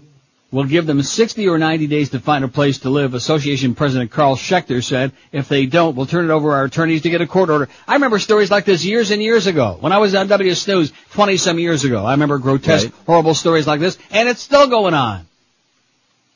The Cruises attorney, Leonardo Renault, said he might try to fight the order, although he'd prefer to resolve the situation amicably. They are owners, not renters. It's callous, he said. Their daughter is just born, and they're telling them to move. In fact, I remember the one story where some people had a pet monkey, and the association said the monkey was okay, but people had a baby, and they had made them move out.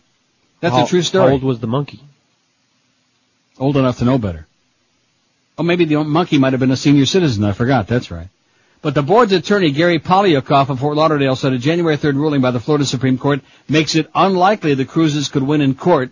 The unanimous landmark ruling upheld the right of condo associations to change the rules, even if they have a negative impact on some owners. A rule change doesn't harm anyone's rights, the court said, because condo owners are aware that rules can be changed. Yeah, right. Well, what kind of a stupid reasoning is that? What about if the condo says if you're under 90, they're going to kick your ass out? The Supreme Court has said that when the covenants are amended properly, it's binding on all owners, even those who bought with the expectation of having children, Polyakov said. Although the Cruises dispute the legality of the vote that resulted in the age restriction, Schechter said everything was proper. 83% of the people voted in favor of banning everyone under 55, and everyone had the opportunity to vote, he said. If you have a child before the effective date, the child is grandfathered in, Schechter said. Any child coming in later by birth or any other reason cannot live here permanently, period. The Cruises call the situation, and the station ridiculous. Both grandmas live here. There are sitters, so the baby will be here anyway, said Daniel, a file clerk for a law firm who hopes to get his bachelor's degree in information technology in October. This was our little paradise because it was affordable, has everything we want, and look at the beautiful view of the lake and golf course, said Elizabeth Cruz, a student at a local fire college and a unit coordinator at Pembroke Pines Hospital. Did you know we had a fire college? No, I did not. Well, now you do. Elizabeth said she'd been told several times by doctors that she couldn't get pregnant, and that Megan is my little miracle. The couple's looking for another home while I try to sell theirs in case they lose. We put it on the market 2 weeks ago. Already we had 9 calls, Daniel said, but everyone's under 55 and everybody's got kids. Well, guess what? They're out. Elizabeth took 3 months of unpaid maternity leave, but she's going back to work 6 weeks early because they'll need the money to move. Schechter said the condo association's got no choice but to force the family out. We're not commandos. We're not doing anything to try to hurt them. We're just enforcing the rules approved by owners, he said. If we make one exception, we'll have to do it for all. You are commandos, you asshole. You're a commando and you're a frickin' asshole. How do you like that? You disgusting old fart. Boy! I hope you get bleeding hemorrhoids, okay? Jackass. I hate condos. I hate I had the whole thing. How's Mom doing, by the way? 20 before 11 at 560. Oh, wait a minute. As David was just discussing, of using one of those radioactive disbursement devices, a dirty bomb. These senior officials saying they have no evidence that those radioactive materials... Yeah, this guy that they just nabbed, Ashcroft made a big deal of it. They just nabbed a guy who was planning on doing a dirty bomb deal. We got one. Let's hear it. Oh! Finally made an arrest. Now let's get back to the war on drugs. You know, summertime's here, man. Now, what's it like down there today? Is it the rain? And hot. It's going to rain and thunderstorms warnings hot, and all that. Suffocating, humid, unacceptable. Well, Oleomed's a product that'll make you feel your best and keep you in good health, even in Hades, even in South Florida, in paradise. Oleomed's a soft gel capsule that contains pharmaceutical-grade olive oil along with vitamins and minerals and herbals to promote health for all different parts of your body and your system and your thing. They've got one that helps your prostate, one for your heart, one for your blood pressure, and one for your cholesterol. Oleomed's also got supplements to promote health in your circulatory system, your digestive and endocrine system, your skin and bones, even your mind, all using the benefits of pharmaceutical-grade olive oil, the best that money can buy. And Oleomed's got products to help both men and women, too. It's available all over town because more and more people are starting to pop it in their puss, so pick some up today at Walgreens, at Whole Food Markets, Navarro Pharmacy, or Sedano's. And you can call this number to get more information on their products, how they work and what they do, and where you stick them. Call 1-866-OLEOMED. That's 1-866-OLEOMED, or order their products off their website. It's easy. Just log on to locations. The Joe and Mark Show, overnights on Sports Radio 560, QAM. Another dick in the White House? This fall on Fox, weakest link's out of here, so now you can catch Ann Robinson on a whole new game show. You are the weakest link. Goodbye. From the producer of Celebrity Boxing and the director of Who Wants to Be a Millionaire, it's Who Wants to Beat the Crap out of Ann Robinson. Oh, no, not the face. Ow. Who Wants to Beat the Crap out of Ann Robinson? I am black and blue. Goodbye. Good. 10:45 at 560. Hope she winds up like Mike Tyson. 207 votes on a survey, speaking of dumb. Speaking of stupid. Things like that. We asked, how do you rate the job that President Bush and his administration be doing? 94 out of 207, that's 45.5% said he's a bozo and a disaster. 42 said excellent. 41 said okay. Okay. 18 said fair, and 12 said poor. So not too good in this crowd anyway. Well, the Bushies, they're all over there with, what's his name, with Bill O'Reilly, and with Fat-Ass Limbaugh, and with Norma Kent. Don't forget the Norma Kent show, it's almost over today. Did you take a look at this before you fact? This is just from 1970. No, I looked at it. The one-hit wonder thing? I think I've bitten off a little more than I can chew Like here, I you know what I'm said, saying? 500 entries we're going to have. 5,000. This can go on for the next, like, 4.5 years. Oh! Seems like to me. The 5 stair steps, Ooh Child. Pipkins, Give Me That Ding. I don't know from that. Do you know Give Me That Ding? Nope. Wadsworth Mansion and Sweet Mary. I don't know that either. Norman Greenbaum, Spirit in the Sky. Already got that. Jaggers and the Rapper. Shocking Blue and Venus. Marmalade, Reflections of My Life. Outstanding Edison Lighthouse. I got it. Mountain, Mississippi Queen. Wow. There you go. How about some marmalade on the beast's head? And it's freshly shaved, too. It ought to go on real easy. What, the marmalade or the head? Does he wax it? I think he oils it. I'm au naturel, baby. Don't step on it. Mountain, Mississippi Queen. Mungo Jerry, I already told you I hate that. Frigid Pink, House of the Rising Sun. That'll teach them to rip off the animals. Frigid Pink with a J. White Plains, My Baby Loves Lovin'. Boy, that was a great song. Remember that? Of course. Lynn Anderson and Rose Garden. Hate that. Can't stand country music. Tighter and Tighter by Live and Kickin'. Indiana Wants Me by R. Dean Taylor. Oh, that could be the one. Don't you love that? Mm-hmm. With the sirens going in the background. Sounds like, like something we ought to be playing at QAM. With the big investigation that's going on right now. The Inquisition. It's enough to get me to play that bit again. As the Years Go By Mash McCon. I don't know what that is. Do you know that song? Nope. Mash McCon? Never heard of it. Bobby Bloom, Montego Bay. Terrible. I hate that. Yeah, I know. I don't want to hear. Don't play that. Not if you value your job. Free and All Right Now. And the T-set, Ma Bellamy. Oh, what am I doing that? I'm tearing this up. Put it on with your list. That's all right. I saved it. Eric suggested onehitwonderscentral.com. Oh, that's the website? onehitwonderscentral.com. I have one no one said yet. Yes? An all-time favorite. From a great Stone Ponies. Close. Yeah.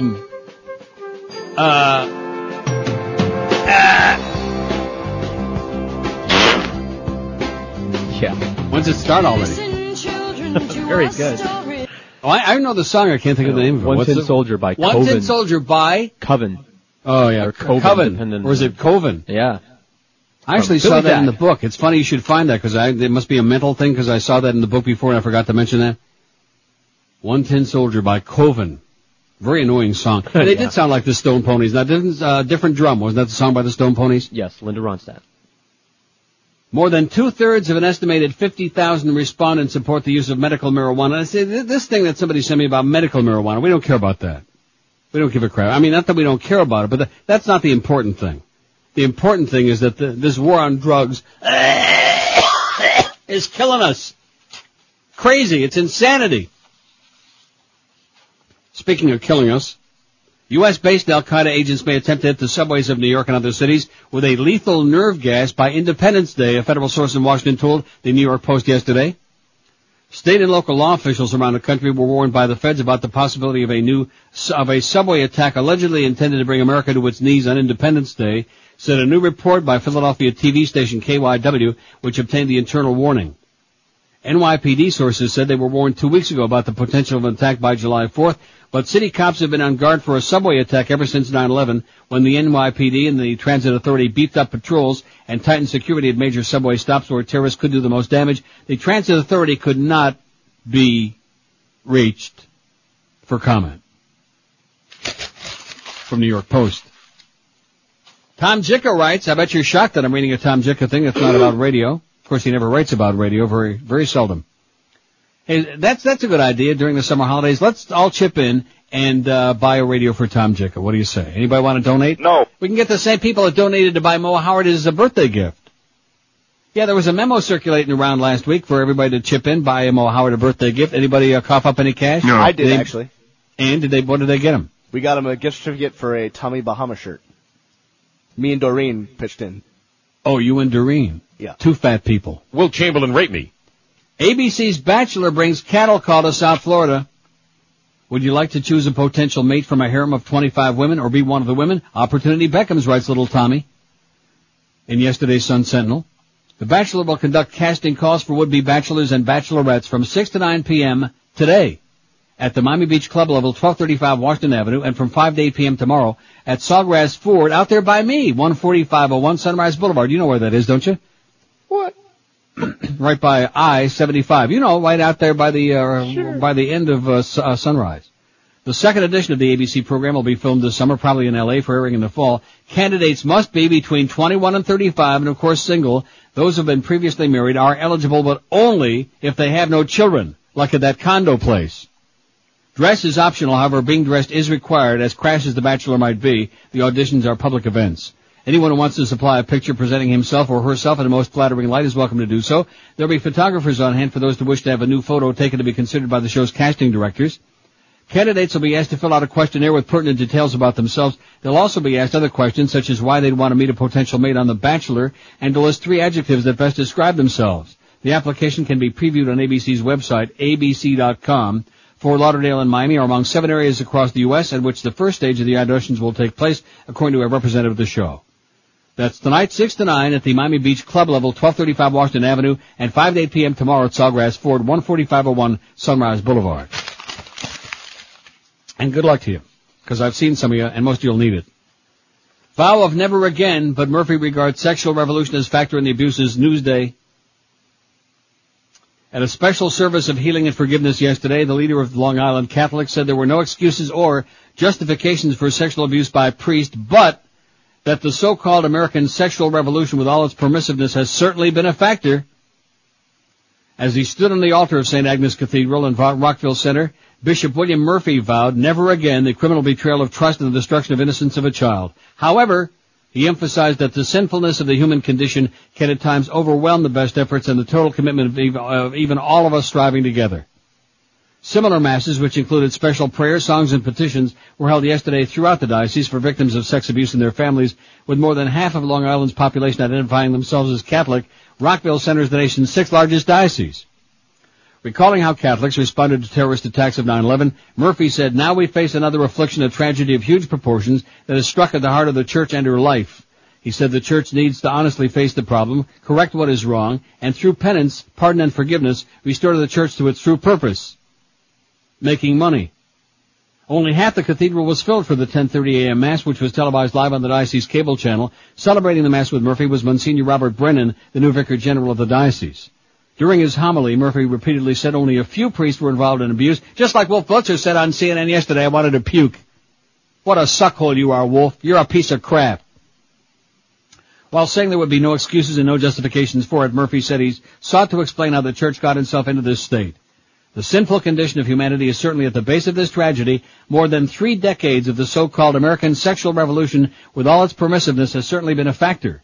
A false sense of freedom and unhealthy and sinful desire for self-gratification are all part of the problem, he said. At the end of the service, as Murphy greeted parishioners outside the cathedral, most wished him well and said they would pray for him. However, one tall middle-aged woman, her face taut with anger, confronted him. "Your timing was off," she said. "Both my brothers were molested by priests before the sexual revolution," the woman told Murphy before walking off. She declined to identify herself in an interview afterward, but said she had traveled from another parish specifically to hear Murphy.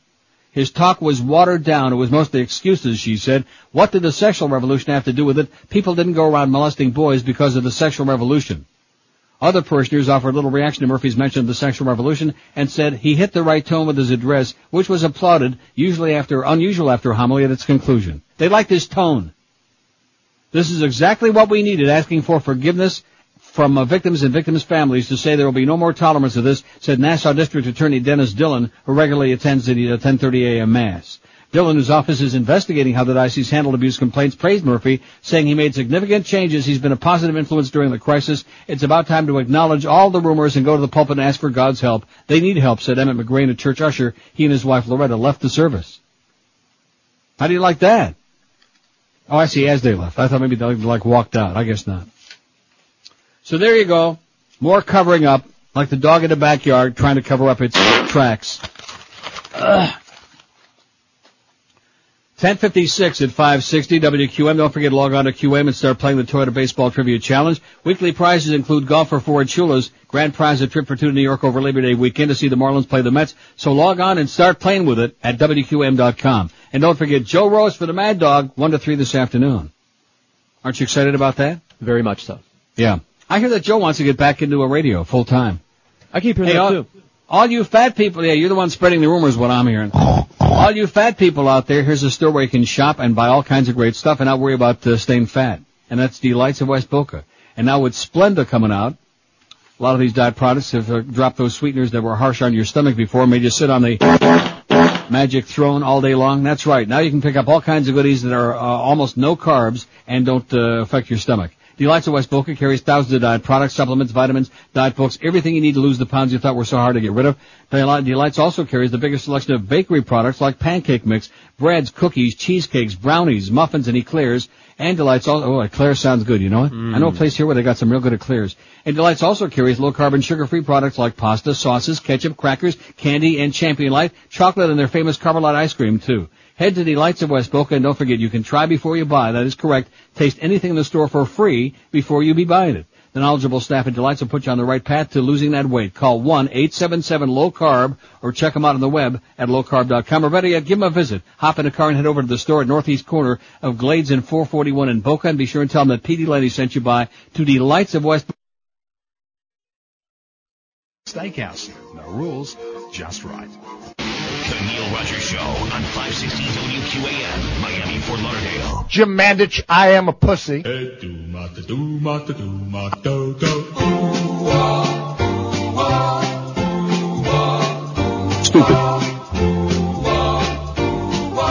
Why do people think I'm gay? Why do people say such things? Assuming I like ding-a-lings. Why do they think I'm gay?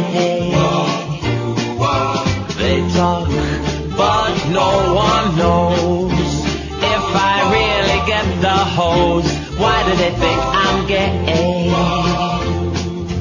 I'm a studly, handsome guy. I'm drunk most afternoons. It's none of your business why I like show tunes. All the rumors make me sick. People think I drive a stick. Why do they think I'm gay? I ain't gay! Help me pass the word on. This dude here's no Elton John. Why do they think I'm gay? Guys in the gym, they can't cope. They're afraid to drop the soap. Why do they think I'm gay? I ain't one bit feminine. I'm a manly man. Last I checked, it ain't a sin to be a Liza fan. Tell me why. Oh, tell me why. Why do they think I'm gay? Why do they think I'm gay?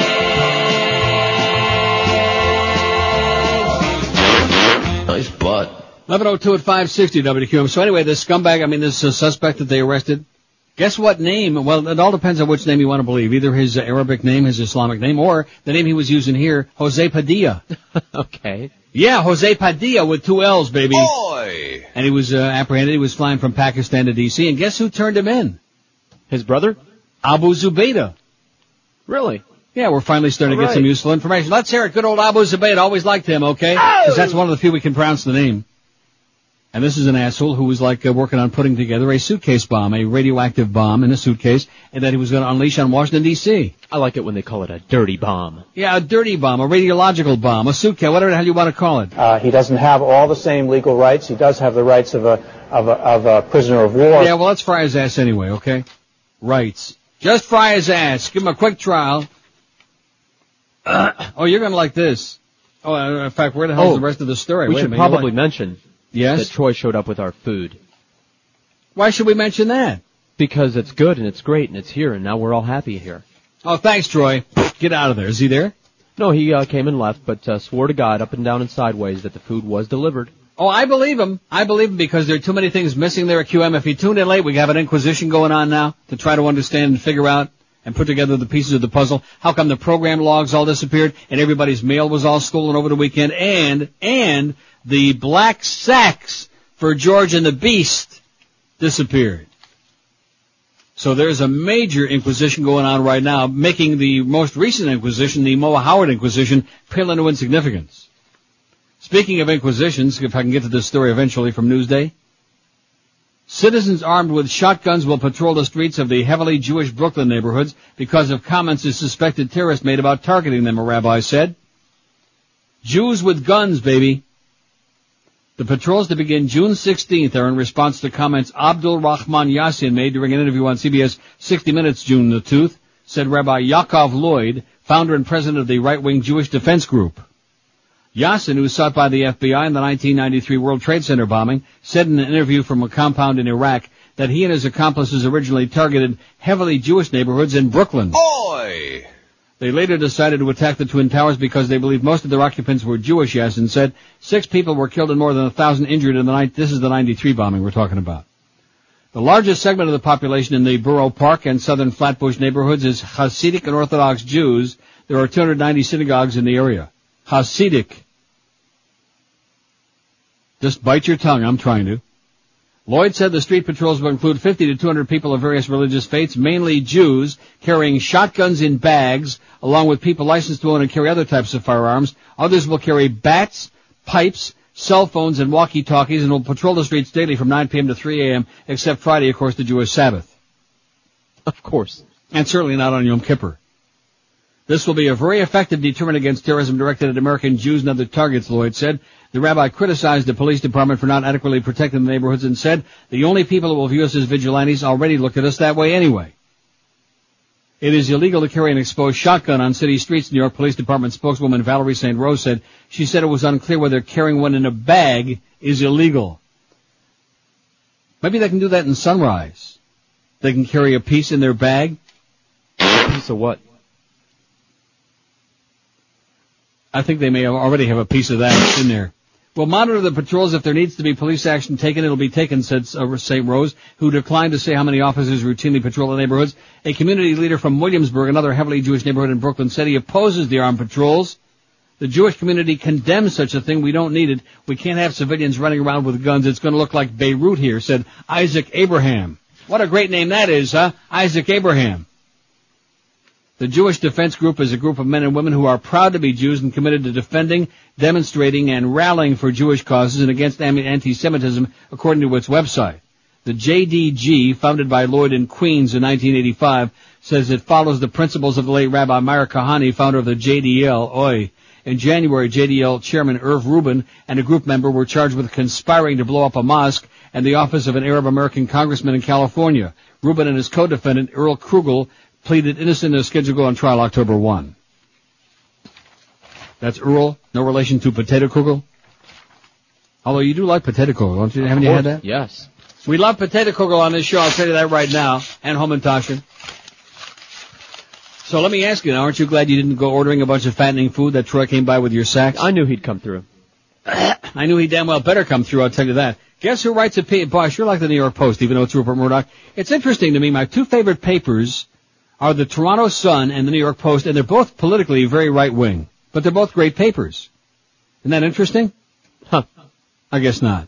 Well, I don't care about a newspaper's politics. If I want to read opinions, I'll listen to my own. How do you like that? Rupert Murdoch is a funny character because... He's an asshole. Yeah, but he puts on good programming. He puts on good, very ultra-liberal, cutting-edge programming, and his politics are all ultra-right-wing. Oh, I do notice, like I said a couple weeks ago, Fox News has moderated quite a bit. And as long as you view it, like I said, as a bunch of cartoon characters and you don't take it too seriously, at least it's entertaining. It's sure a lot more entertaining than CNN. Oh, CNN just absolutely blows. And to see Wolf Blitzkrieg on there yesterday with a story on the priest and his panel, including that William Bennett. William Bennett is their House moralist on there. Tub of crap.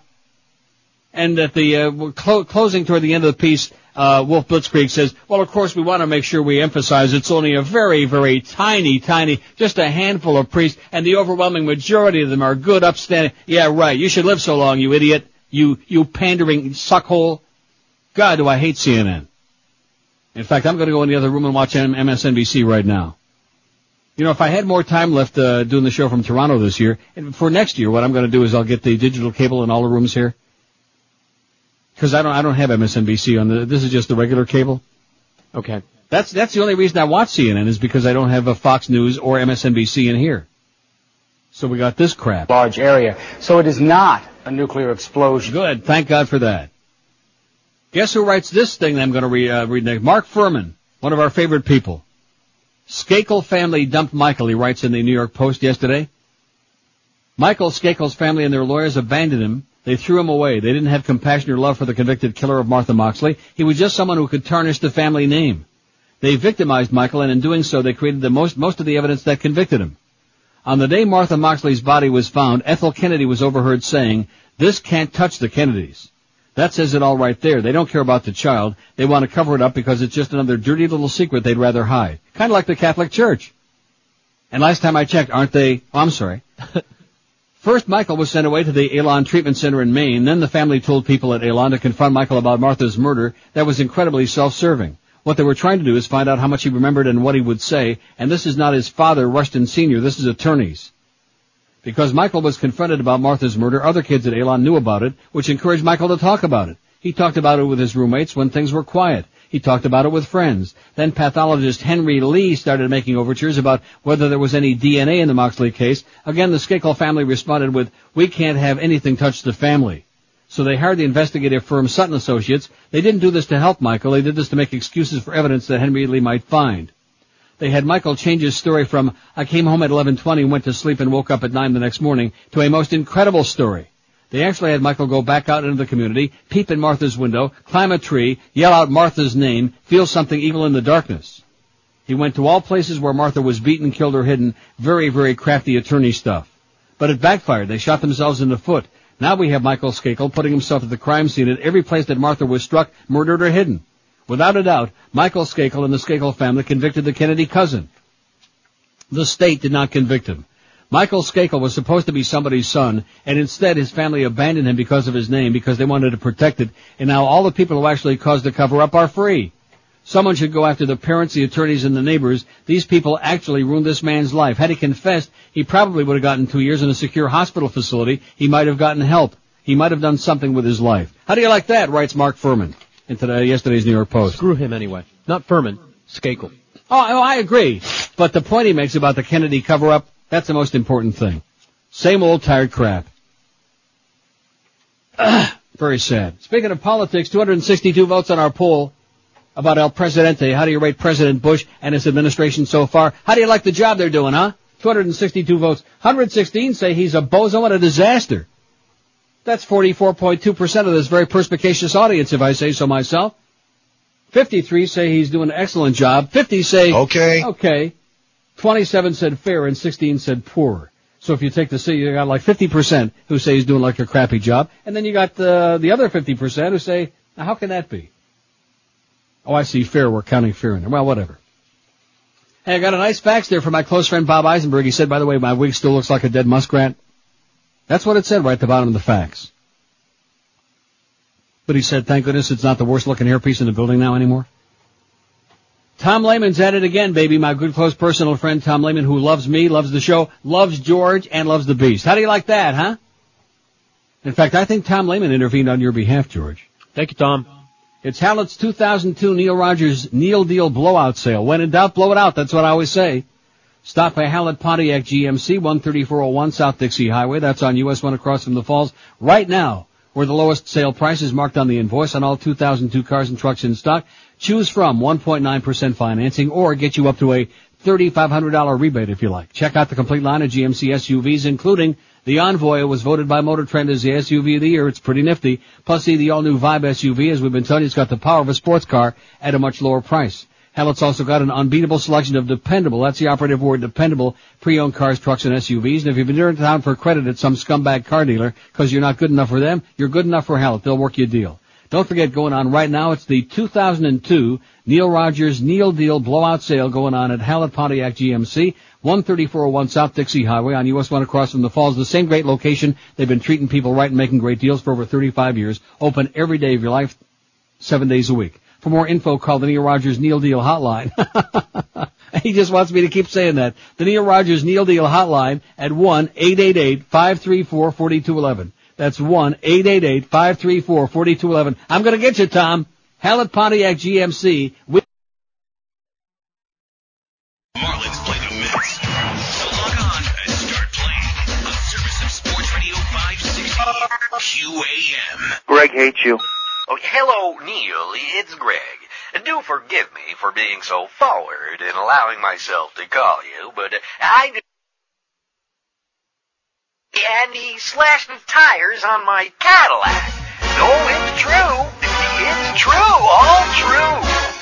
Read Inquisition to fire George. I want to pitch him out the door. I want to kick him with my Gucci shoes. We're in position for a sell, so I'm dismissing personnel, but need permission from that fat gay Jew. I confess, I find sex talk boring. Sports talk. I like bets. Red flag sport holes best. Sports jobs. I'm adoring. I dream of Ricky Williams in a dress. Read Inquisition, thrives on hate, unless you're sniffing. Sport hole tape, the best position when sport holes spread their legs. Alright. And the sweaty judge sports online. Hey Greg, how was George's show today? He talked about women like he does every day. He talked about women? What are they? Well, they're not as exciting as Sport Hole Fame. Stupid. Read Inquisition, sport assholes. We're licking, kissing, Moe's brown hole. Can't get permission to make George go away. So I step my feet in Gucci shoes and make demands that they refuse. At least let me suspend him for a day. Yes. 11:19. I'll tell you one thing. Whoever's going to be responsible for this thing, they're checking the videotape right now, boys and girls. They're going through the monitors and the videotapes from over the weekend to see who diddled with the logs and who diddled with our black sacks. That should be a piece of cake finding out who took the black sack, shouldn't it? Yeah, there's cameras right out there. Yeah, because there are cameras right out there in the lobby. So evidently whoever took the stuff was either so stupid not to realize that they were being photographed as they took it, or didn't care. Or we'll find that they were never delivered in the first place. No. Okay.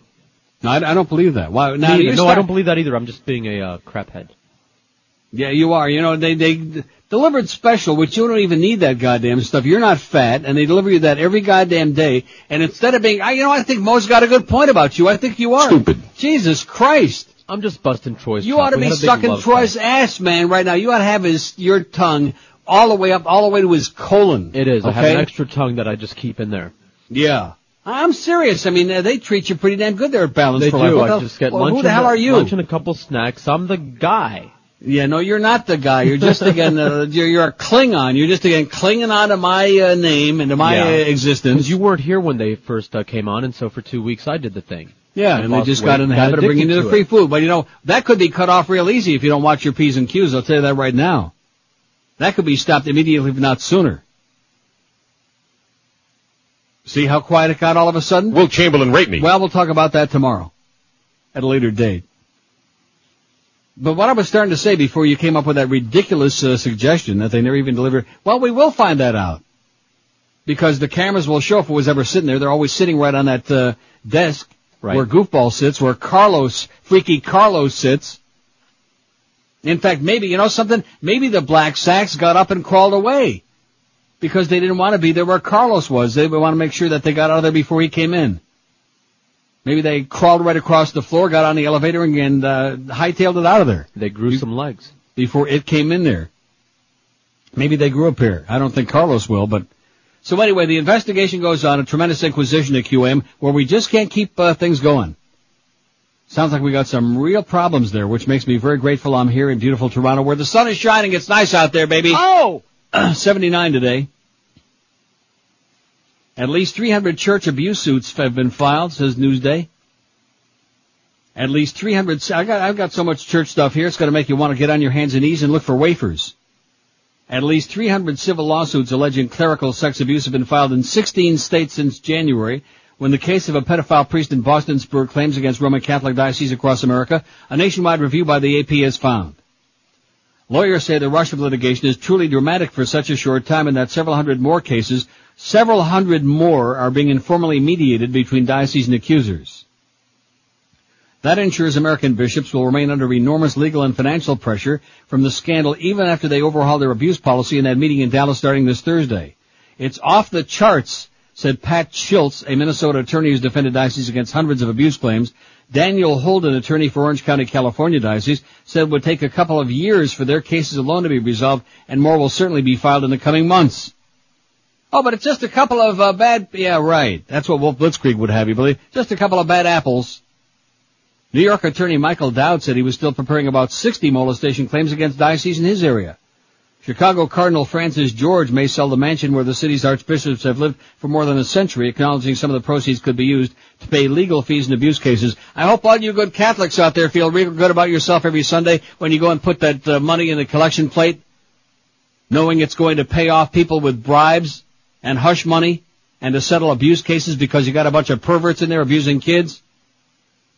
Almost 250 of the nation's more than 46,000 Roman Catholic priests have been either dismissed from their duties or resigned since the scandal began in January.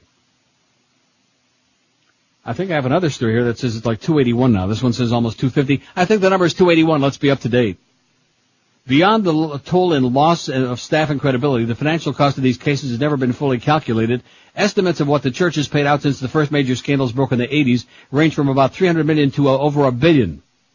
AP reporters across the country interviewed lawyers and reviewed court documents last week to count the number of abuse lawsuits across the nation. The tally does not include a handful of cases alleging misconduct by lay church workers. Dioceses in Kentucky faced the most lawsuits, 122, with more than a third involving claims against one priest, the Reverend Lewis E. Miller, who denies any wrongdoing. Hey, that corn sure is special, ain't it, Lewis? 3 other suits allege abuse by Lexington Bishop Kendrick Williams while he was a Louisville priest. He's also denied any wrongdoing. The bulk of the remaining claims were concentrated in states hardest hit by the scandal. At least 73 suits have been filed in Massachusetts, where some of the most notorious abuse cases involving former priest John Gagan and Reverend Paul Shanley have been winding through the courts. Gagan, whose case sparked the crisis, was convicted this year of fondling one boy, though more than 130 others have accused him of molesting them. Another 41 claims have been made in New Hampshire, where Bishop John McCormick has been under scrutiny for his former role in supervising accused priest in Boston and for his response to abuse claims when he became head of the Manchester Diocese. At least 25 additional lawsuits have been filed in California. In states where no new claims have been made, many old suits are pending. The Diocese of Providence, Rhode Island, for example, is a defendant in 38 abuse lawsuits filed before January. And some of the newer lawsuits have spilled over into other states. Wisconsin has got no recent claims, but a suit filed this year in California named the Milwaukee Archdiocese as defendant. Intense media coverage of the scandal is partly responsible for a large number of suits, lawyers say. The volume of calls has increased dramatically, said attorney Daryl Papillon of Baton Rouge, Louisiana. I'm truly talking to someone every day, he said. Papillon. Lawyers on both sides acknowledge some people may be coming forward with false claims, hoping to cash in on a vulnerable church, but Schultz, the Minnesota lawyer, says he believes the number of fake allegations was likely very small. Steve Rubino, the Jersey attorney, has brought hundreds of abuse claims against the Catholic Church, said psychologists vet clients for him using polygraph examinations and other techniques. Schultz believes the scandal has brought forth what he calls marginal claims. People who may not have been sexually abused but experienced some misconduct by priests in the past have been willing to let it go before they learned how bishops protected the abusive clergy. When I started doing this work, I would often point out to bishops that most victims would come forward first to the church and would only turn to the court system if the church didn't act responsibly, Schultz said. There's a lot they can do to prevent claims from turning into lawsuits. Yeah, like hush money.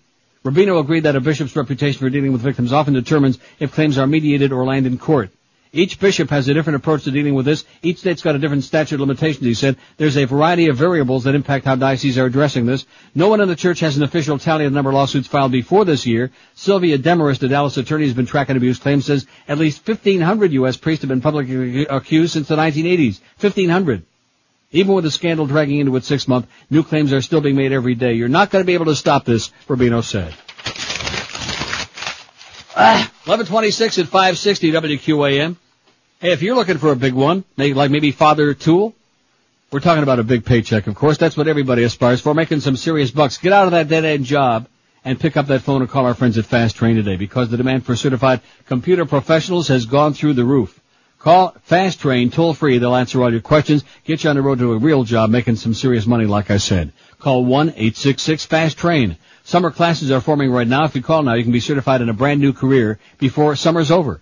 Fast Train offers Microsoft certified instructors, 4 convenient locations, including the brand new campus in Kendall. Job placement assistance, day and evening classes too. And for those individuals whose job was affected after 9/11, Fast Train's an Operation Paycheck training provider. Call them at 866-FAST-TRAIN right now, or check them out on the web at fasttrain.com. Fast Train can have you certified and ready for that brand new career, like I said only moments ago, in as little as 4 short months. So call Fast Train today and start putting some real cash in the bank. Call 1-866. It's probably us. Sports Radio 560 QAM. Come on, baby. Come play with these titties. Little Monica's story coming up. Little. Bill cigars in Monica's vagina. She lets out a giggle when he makes it wiggle. Monica is not the kind you can do in the behind, but a cigar in her vagina she don't mind. Well, he don't know where a stogie goes. I can see how there was some confusion between humidor and humid whore. And in Arkansas the term cedar box means saw her naked. Stars report can lead to going blind. Oi!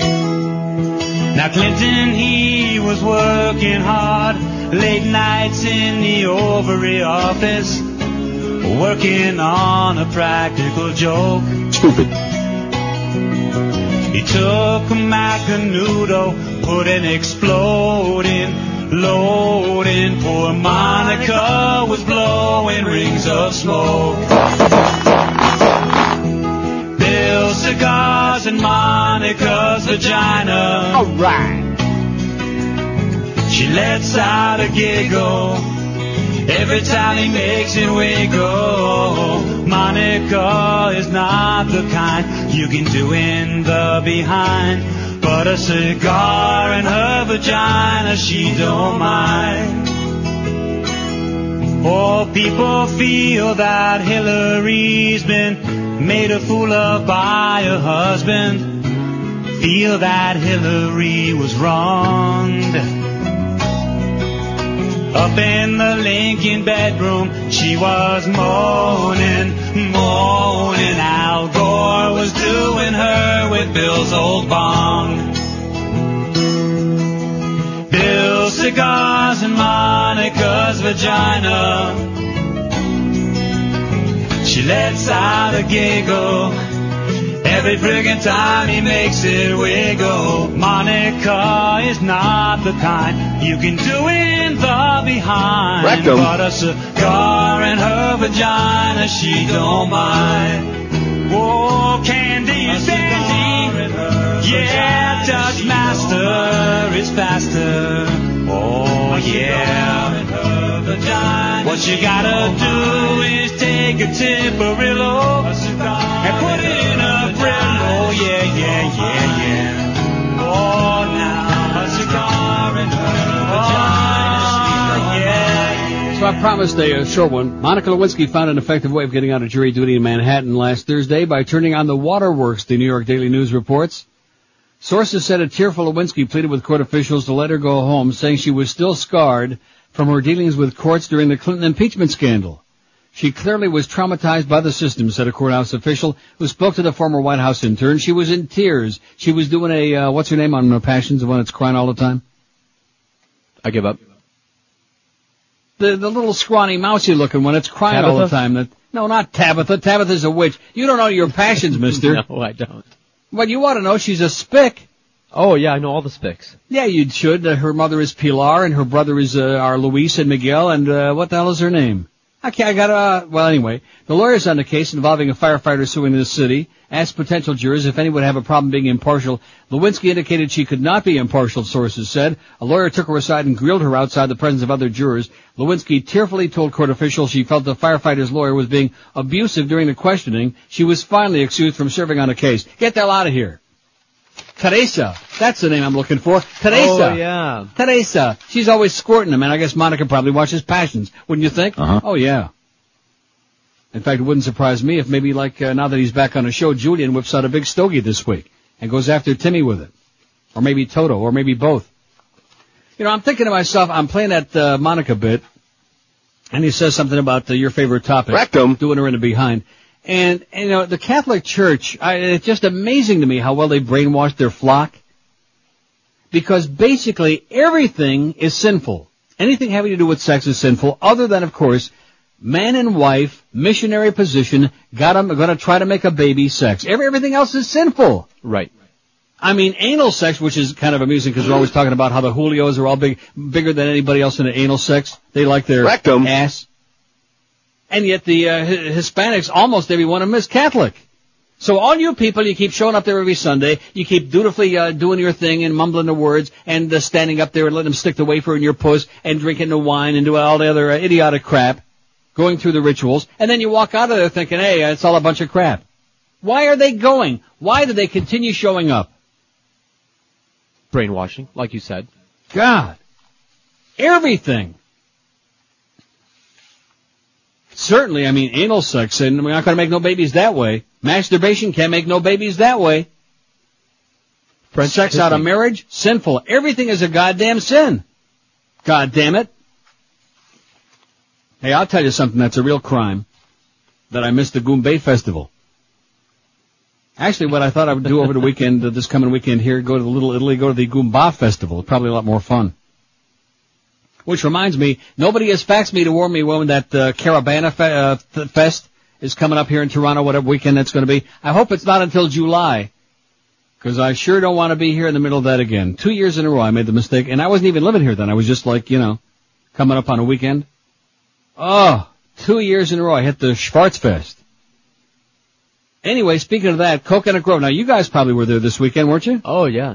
The whole weekend. I camped out. It's a stone throws from my apartment. Yeah. How many rocks do you throw?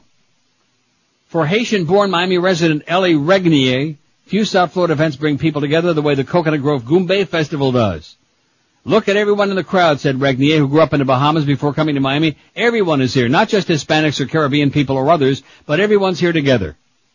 Held annually in the Grove for 26 years now, the festival drew thousands of visitors to the stretch of Grand Avenue between Douglas Road and McDonald Street this past weekend. I hope you didn't miss that. Regnier, a music teacher at Dade County Public Schools, proudly displayed his heritage in the wildly colorful costume he wears when he plays saxophone with the Bahamas Junkanoo Review. Oh, maybe they're going to be on our list of one-hit wonders. Yeah, man. The Bahamas Junkanoo Review. I have Haiti here, Regnier said, pointing to the Haitian flag embedded in his sparkling headdress, then pointing to the blue, yellow, and black of the Bahamian flag on the back of his costume, and I have the Bahamas here. He's got it on both ends. Yeah, man. Junkanoo is a performance style based on Afro-Bahamian music and dance that started in the Bahamas when slaves were given a 3-day holiday from their masters after Christmas. The wild and hyperkinetic Junkanoo evolved during these periods. See, you learned something else on this show today. I bet you never heard of the Junkanoo before, did you? Never. There you go. Goombay organizers said they returned to the festival's American Bahamian roots this year by joining forces with the Bahamian government to offer authentic entertainment such as Visage, one of the most popular calypso bands in the Bahamas. We want people to leave here with an understanding of the Bahamian American cultures and how they mix for everyone's benefit, said Marcia Jackman. I wonder if she's related to Sarah Jackman. President of the Miami Bahamas Goombay Festival in the Grove, the all-volunteer group that sponsors the festival. We also wanted to make it a family-oriented event. Now, let me ask you this seriously. I'm not being sarcastic. Is there like an Italian-American festival that takes place anywhere in South Florida? In South Florida? Right. Not that I'm aware of. Or like a Polish-American, you see what I'm Not getting that at? I'm aware of. I don't think we have large numbers of those kinds of people in South Florida. You've got the spick thing there. What the hell they call it? Caiocho. And then you have this Goombay thing. Right. How about like I don't know. There must be large groups of other kind of people. There's like a Chinese festival. No. Of course, you don't have very many Chinese people. Not here. In fact, I got a good suggestion for the politicians from Mel Lastman and the people of powers that be in Toronto. This year, it's not too late. Replace the Caravana Festival with like an all-Chinese festival. Sure, boy, but they got a lot of Chinese people here or what? Man, incredible. Which is fine with me, in spite of all your Costa comments about Chinese gangs and all this terror. You always conjure up the worst in every group, you know? Every time I mention about what nice people the Oriental people are, and they are Oriental, we decided. Remember that argument? Yeah, I remember. Hey, you were on the wrong, it's all the same to me. No, you were on the wrong side of it, because you kept saying they're Asians. You wanted to be politically by correct. What they were saying. Oriental is people with like the slanted eyes. I hate to say that, but that's Oriental. Like Asian can be Indian. Indian people are not Oriental. Pakistanis are Oriental? No. So Orientals are Orientals, okay? 20 till noon at 560. I'm all over the place. You want to know why? Because I got 600 more stories here about the churches and the priests. I'm just loaded with it. I'm loaded with it. There's no end to it. Here's a simple question for you. If somebody offered to give you several $1,000s over the next few years, would you just take it? Huh? Of course you would. Be stupid not to do it. Which makes it really, really stupid to pass up a chance to refinance or buy a home at 3.95%. Here's the deal. Would you calm down? You know, Mo's gonna get you next time he meets you in the hallway, I'll guarantee you that. Here's the deal. There's a Fannie Mae program available at 3.95% for both refinancing and purchasing of homes. Think about it. Just 3.95%. All you have to do is call Financial Group at this toll-free number, 1-800-940-5363. That's 1-800-940-5363. To be more specific, you can get yourself $100,000 with payments of only $475 a month, or get you $200,000 with payments of only $950 a month. You'll save yourself thousands of dollars, and it would really and truly be downright stupid to pass up a chance to do that. Do the math and do the next logical thing. Get the details by calling our good friends at Financial Group at 1-800-940-LEND. Be sure and tell that Todd Direct told you to call, by the way. 1-800-940-5363. They're an equal housing lender. Credit restrictions do apply, and rates are subject to change if you wait. Marlins travel to Kansas City to battle with the Royals. Coverage starts at 7:30 on Sports Radio 560 QAM. Spread 'em and say cheese. What's up, Mr. Foster? Well, Steven, I go in for a lap dance, and all I get offered is a laptop. It makes your head spin. Your sexual quandaries are easily solved by the folks in hell. Just give them a call, and they'll hook you up with the right woman for you at the right price for you. Hey, Steven, isn't this your dad's car? No. You're gonna say it, aren't you? Yeah, I guess. But I think he knows. Dude, you're going to hell. Let me say it again. Steven, you're annoying, baby. Get off my TV set. You know, in the beginning, those spots were, you know, they were kind of cute. They were okay. And now, I don't know if you see them as often as I do. Yeah, yes, we do. Oh, every time another one of those come on, I just pop my head up at the set and scream, Jesus Christ. God, Steven, get lost. 11:45 at 560 WQAM. We got Joe Rose for the Mad Dog today only, 1 to 3. Well, I don't mean today only, but I mean this week. Am I right about that this week? Did we get the whole schedule? Yeah. No, look at that Friday. Now what the hell's that all about? I guess the Mad Dog's figured it out like the rest of us how to get a nice busman schedule. He's only working 3 days this week. Tomorrow, Wednesday and Thursday. Today you got Joe Rose, and then Friday, Joe Rose at Hooters. Getting the really good assignments. Hank Goldberg at Shula's at 3 this afternoon. Josh Friedman rounding out a very fat schedule today at 7 o'clock. Then, of course, you got Marlins on deck at 7:30. Marlins at Kansas City, 8:05. Eddie K after the baseball game, Joe and Mark overnight. Josh Friedman. Now, whatever happened with his stapling his pupik? I guess it all came back? Yeah. Now, the smell, though, didn't come back, right? 14 till noon. I thought you were always telling me, when we first came to QAM, you told me that the bad smell was because he had his stomach stapled and it was like the pus from his intestines. No. I don't want to say this right at lunchtime, I didn't say that. Oh, that was the impression I got. It was before the stomach stuff. So in other words, he always stunk, is what you're saying? So there's another thing you learned on the show. It's not even quite noon yet. You already learned that Josh Friedman still stinks.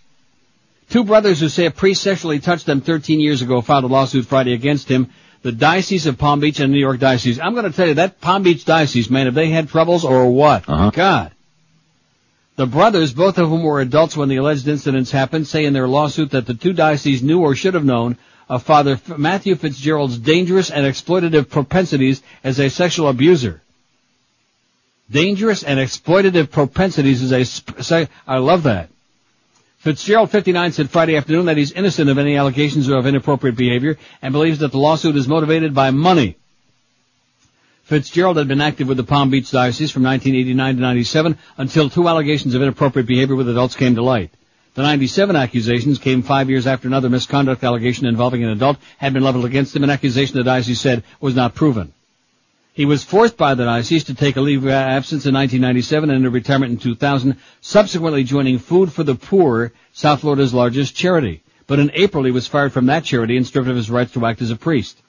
In an April 22nd statement, the diocese said it revoked his credentials because his presence as a priest in the area where his pattern of behavior is known would continue to cause further scandal. Prior to arriving in Palm Beach County in 89, Fitzgerald had been with the Diocese of Rockville Center on Long Island. After Fitzgerald had a misconduct allegation leveled against him in 1992, the Diocese of Palm Beach reportedly contacted his former diocese and learned there were prior reports of inappropriate behavior. The two brothers filed the lawsuit in Palm Beach County Circuit Court under the names John Doe's to shield their identities. One of the brothers who filed suit held a news conference Friday afternoon. The 33-year-old said that when he was 20 years old, Fitzgerald grabbed his crotch and whispered a crude sexual comment to him when they were alone in his family's house. At the time, Fitzgerald was serving at St. Ignatius Loyola Cathedral in Palm Beach Gardens. Fitzgerald also once suggested they take a trip to New York City together, but that they would have to share a hotel room, the brother said. Wow. Oh. When contacted at his Pompano Beach home on Friday, Fitzgerald said he has no idea who's making the accusations against him. He's never behaved as alleged in the lawsuit. He said he believes the suit may be financially motivated, but declined to elaborate. How do you like that? Come on, let's go on a trip to New York, and we'll share the same hotel. It's only a one-bed deal, by the way, but it's a queen. And here's a great one from the Boston Herald. I love the headline, because this is a story from Jackson, Mississippi. So the headline says, misconduct, Southern priest abuse cases haunt law. Misconduct. Jackson, Mississippi, a man who says he settled a priest sex abuse suit here 2 years ago for $43,000 said yesterday his mother asked Bernard Cardinal Law to intervene to remove his molester more than 3 decades ago, but Law did not act on the request. The allegation is a second direct warning to Law, the one-time vicar general of the Diocese of Natchez Jackson, about a molester priest that Law failed to remove. The allegation also brings to 4 the number of alleged molesters who served during his tenure here. I told my mother when it was going on. My mother went to Law. She told him about it, but he didn't do nothing. Mark Valencia, 46 of Hattiesburg, said about his alleged molestation at the hands of Reverend Bernard Hattikin, who died in New Jersey in 1996 after numerous reassignments. Valencia said Hattikin sexually abused him for about 3 years, beginning when he was 12, and that his mother, May, reached out for help from Law, whom she said he'd gotten to know when both worked in the civil rights movement in the turbulent 60s. Boston Archdiocese officials declined comment on the Mississippi cases, referring questions to the Diocese of Jackson. Those officials did not respond to repeated calls, but are expected to issue a statement this week. The new allegation follows Law's reported admission last week at a Boston deposition that he failed to keep the Reverend George L. Broussard, his close friend and classmate at Josephinium Seminary in Columbus, Ohio, away from children after being warned Broussard was molesting children. Witnesses at the deposition said Law also acknowledged discussions about child sex allegations against another priest, but similarly did not act. A lawsuit, how come he's not in jail yet, by the way, Cardinal Law? Can you answer that question for me? No, I can't.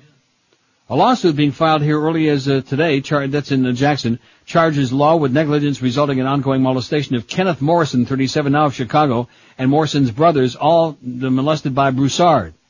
A second suit on behalf of a sole plaintiff, Angie Phillips, charges that the Reverend Thomas Boyce, now of Batesville, Mississippi, repeatedly raped her in the 1970s, beginning when she was 12. And Phillips' lawyer, Anthony Simon, said Law was in charge when another priest, the Reverend Paul Madden, molested a Mississippi boy while on a trip to Ireland. Bernie Law was at the helm when it happened, said Simon, who was also co-counsel in the Morrison suit. In the Morrison suit, Broussard, who has left the priesthood, now lives in Horner, Louisiana, is charged with molesting boys at Jackson St. Peter's Parish, a prestigious cathedral kitty corner from the governor's mansion. The Law was warned by Dr. Francis Morrison that Broussard was abusing boys. At the time, Morrison had no idea his sons were among them. Law did not act before he left Mississippi to become Bishop of Springfield, Cape Girardeau, Missouri in December of 1973, Simon said. And this story goes on forever. Anyway, it goes on for a long ways, but the bottom line is he still didn't do nothing. Over and over and over again. He just shuffled them around, if he did anything at all. This is from the Boston Herald. Advocates for priest abuse victims will withdraw from lawsuit. Hope to participate in Bishop's meeting. That big meet, they're holding their meet in Dallas on Thursday.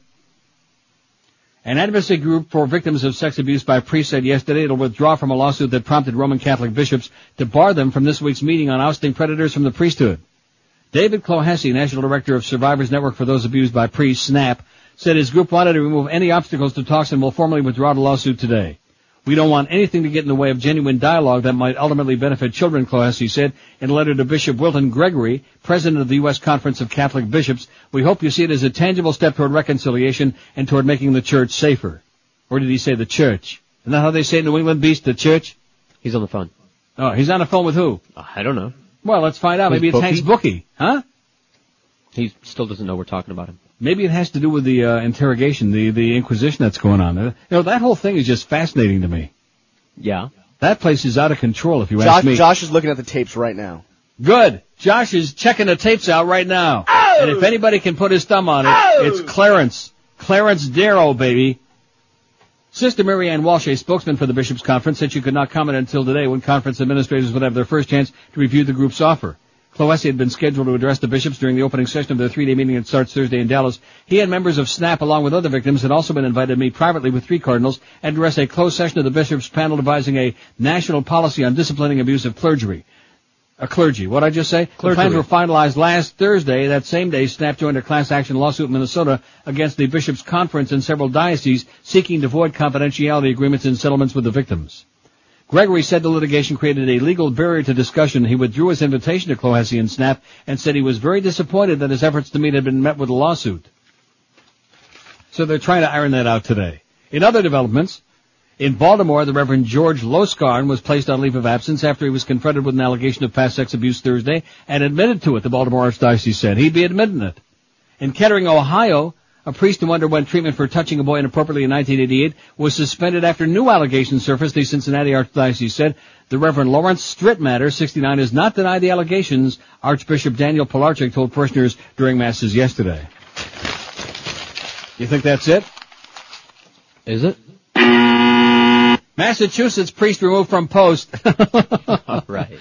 But like Wolf Blitzkrieg said on CNN to a worldwide audience yesterday, it's just a little tiny handful. Yeah, maybe that's all they want to get is a little tiny handful. At least it's tiny when they start. Worcester, Mass. Now, the Beast knows Worcester, right? Like in the Western Central Mass? Or is he still on the phone? He's on the phone. Well, this is important stuff. And that was Clarence updating me on the search, that's all. And what'd he say? They're still combing through the tapes, and they are on a search, on a building-wide search and inquisition, looking for They're logs, going sacks, room by room, orifice by orifice. They're going in the toilets. They're looking in the dumpster. They're looking everywhere, man. They're going to do fingerprints. Whoever screwed around with us this morning, man, you're screwing with the wrong people. Screwed with the whole radio station. So Clarence has it all under control. He's got his stuff together. And by screwing with the logs, you know who they screwed with this time? The water Nazi. Oy! I'll tell you one thing. You don't screw with the water Nazi whose favorite saying is, "Don't F with my logs." Isn't that one of her favorite expressions? Right. So somebody not only screwed with their logs, but they stole them. They yanked them. Got some real heavy-duty crap going on at QAM. See, everything was going along too well. The trend just came out the other day. We had those gigantic numbers. We don't know how, but the numbers just keep going up and up, and they're just great. Everything is going along too well. Mo actually spoke to me a couple of words when I was there last week. Actually spoke to George in the hallway this morning. Didn't promote our show today or anybody else's on the station, but at least, he's on speaking terms with George now. Which is a step in the right direction. He's stupid. 11:56 at 560 WQM. Thinking of painting your home or business? Don't paint. Protect your investment with Liquid Ceramic. Liquid Ceramic, the technology born in NASA's space program, is available right now in South Florida. Liquid Ceramic is the most advanced exterior, interior, and roof coating available. You too can have the same high-tech ceramic technology that shields the space shuttle, protecting your home or building, and you'll never ever have to paint again. That's correct. Liquid Ceramic is guaranteed for as long as you own your home or building. So forget about repainting every few years. Liquid Ceramic won't fade, it won't peel, it's guaranteed. This state-of-the-art coating yields an R24 insulation equivalency, helping you bring those electric bills down too. Liquid Ceramic's available in over 1,800 different colors. So check out Liquid Ceramic today. Call 305-347-5122. Liquid Ceramic's been manufactured and sold for over 40 years, and the good news for the people in South Florida is it's available right there, right now. Call 305-347-5122. That's 305-347-5122, or visit them on the net at liquidceramic.tv. And when you call, be sure and As good as they sound. Only at participating locations. The Neil Rogers Show on 560 WQAM, Miami, Fort Lauderdale. This is Howard David. When I take my Feldine, I listen to the Neil Rogers 12 to 1 hour, not George, 'cause he's stupid. It's the Bill Clinton Talk Show.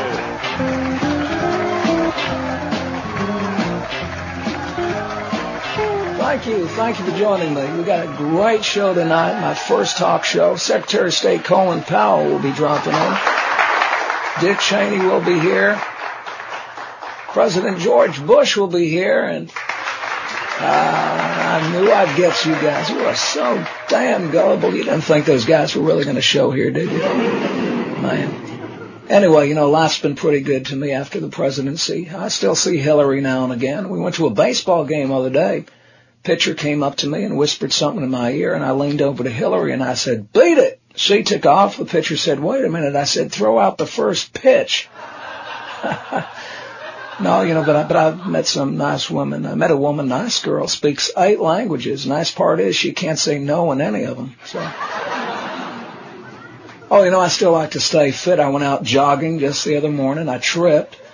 And doggone it, I fell right in the river, and this little kid comes swimming over to me and drags me out, and I said, "How can I thank you?" And he said, "Well, how about a new wheelchair?" I said, "Well, he sure don't look handicapped." He said, "I will be when my dad finds out I saved your ass."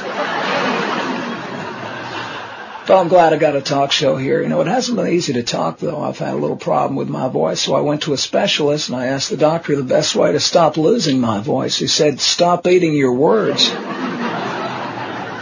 Well, here's something weird. I went skiing out west, and I'm looking in the snow there, and I see someone had relieved themselves and written, "Clinton must die," in the snow. So I called the cops, and then they took a sample of that yellow snow and called me the next day, and they said, "Mr. Clinton, that yellow snow belonged to one of your best friends, Al Gore." And I said, dang, I knew I couldn't trust him. What could be worse than that? And they said it was Hillary's handwriting. Don't go away. We'll be right back. I'd pay to watch that, I'll guarantee you. I wouldn't pay to watch that stupid-ass fight they had this weekend. A lot of people are bellyaching that they wasted their money on. But nevertheless, 12:02 at 560 WQAM. Massachusetts priest removed from post. Worcester. Can I get back to this, please? I interrupted myself about 20 times. Because you're going to like this one. A central Massachusetts priest has been removed from his assignments after the Worcester Diocese was notified of an allegation of sexual abuse against him. The Roman Catholic Diocese on Friday removed the Reverend Raymond P. Messier from his duties in Athol and Petersham after a lawyer told the diocese, am I saying that right, Athol? Ask the beast. Athol. He's from, How's what it is spelled? it? Athol. Athol? He don't know. And Petersham after a lawyer told the diocese that a woman alleges Messier molested her 9-year-old son in 1980. Messier is the 6th priest in the diocese that's been removed since February. That's just in Worcester. 6 just in Worcester since February. Archdiocese spokesman Raymond L. Delisle told the Telegram and Gazette of Worcester that Messier will not be engaged in any public ministry in the diocese or elsewhere. In keeping with our policy, we'll cooperate fully with the DA's office in their investigation of this allegation, he said.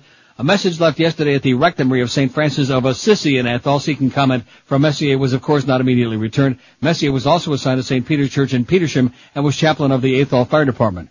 According to lawyer Carmen Durso, Messier was caught sexually abusing the boy at a Charlton camp owned by the priest's family. Worcester Bishop Daniel Riley said he'll meet with parish leaders to determine what additional assistance is needed by each of the communities and ask for prayers for the alleged victim and his family. Messier's removal came the same day that 2 men filed suit against Reverend Lee F. Bartlett and the Worcester Diocese alleging sex abuse when the men were in their early teens. Joseph P. Cody, now of New Hampshire, and Kevin A. Donnelly, now of California, said they were forced to participate in what they called the Greek Olympics while staying with a priest on Cape Cod. They alleged that while they were guests at Bartlett's Eastham home, they were given alcohol, photographed, and pressured to run naked through the streets. Delisle said that ICS hasn't seen the suit and wouldn't comment. A message left for Lee Bartlett in Worcester was, of course, not immediately returned. Nobody's returning nothing, okay? Including our sacks of food.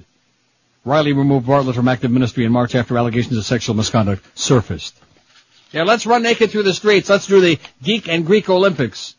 Now here's the facts from our friend Troy at Balance for Life, who's apoplectic over this whole, seeing as it wasn't bad enough he stiffed me over the weekend on Friday and Saturday, or Saturday and Sunday. That wasn't bad enough.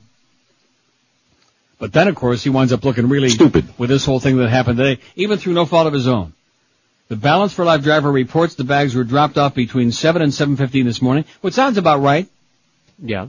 Because that's about the time when I'm there that I usually come waddling in, and you too, and they're usually sitting out there in that front desk.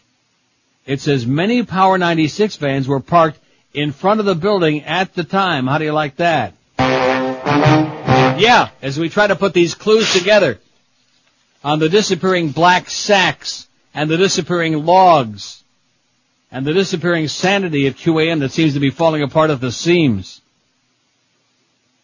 Oh, Ron is back. Hey, Ron, get a life, will you, okay? I appreciate all the oldies, but we're going to start that tomorrow. Ron is out of control. In addition to which, we really don't need that much help from the audience, I don't think, on that, do we? Not if you have that site. Since we got all these websites, including the one that Eric recommended, onehitwonders.central.com. Is that right? I forgot. I hope that's it. If not, straighten me out, Eric. That would be it.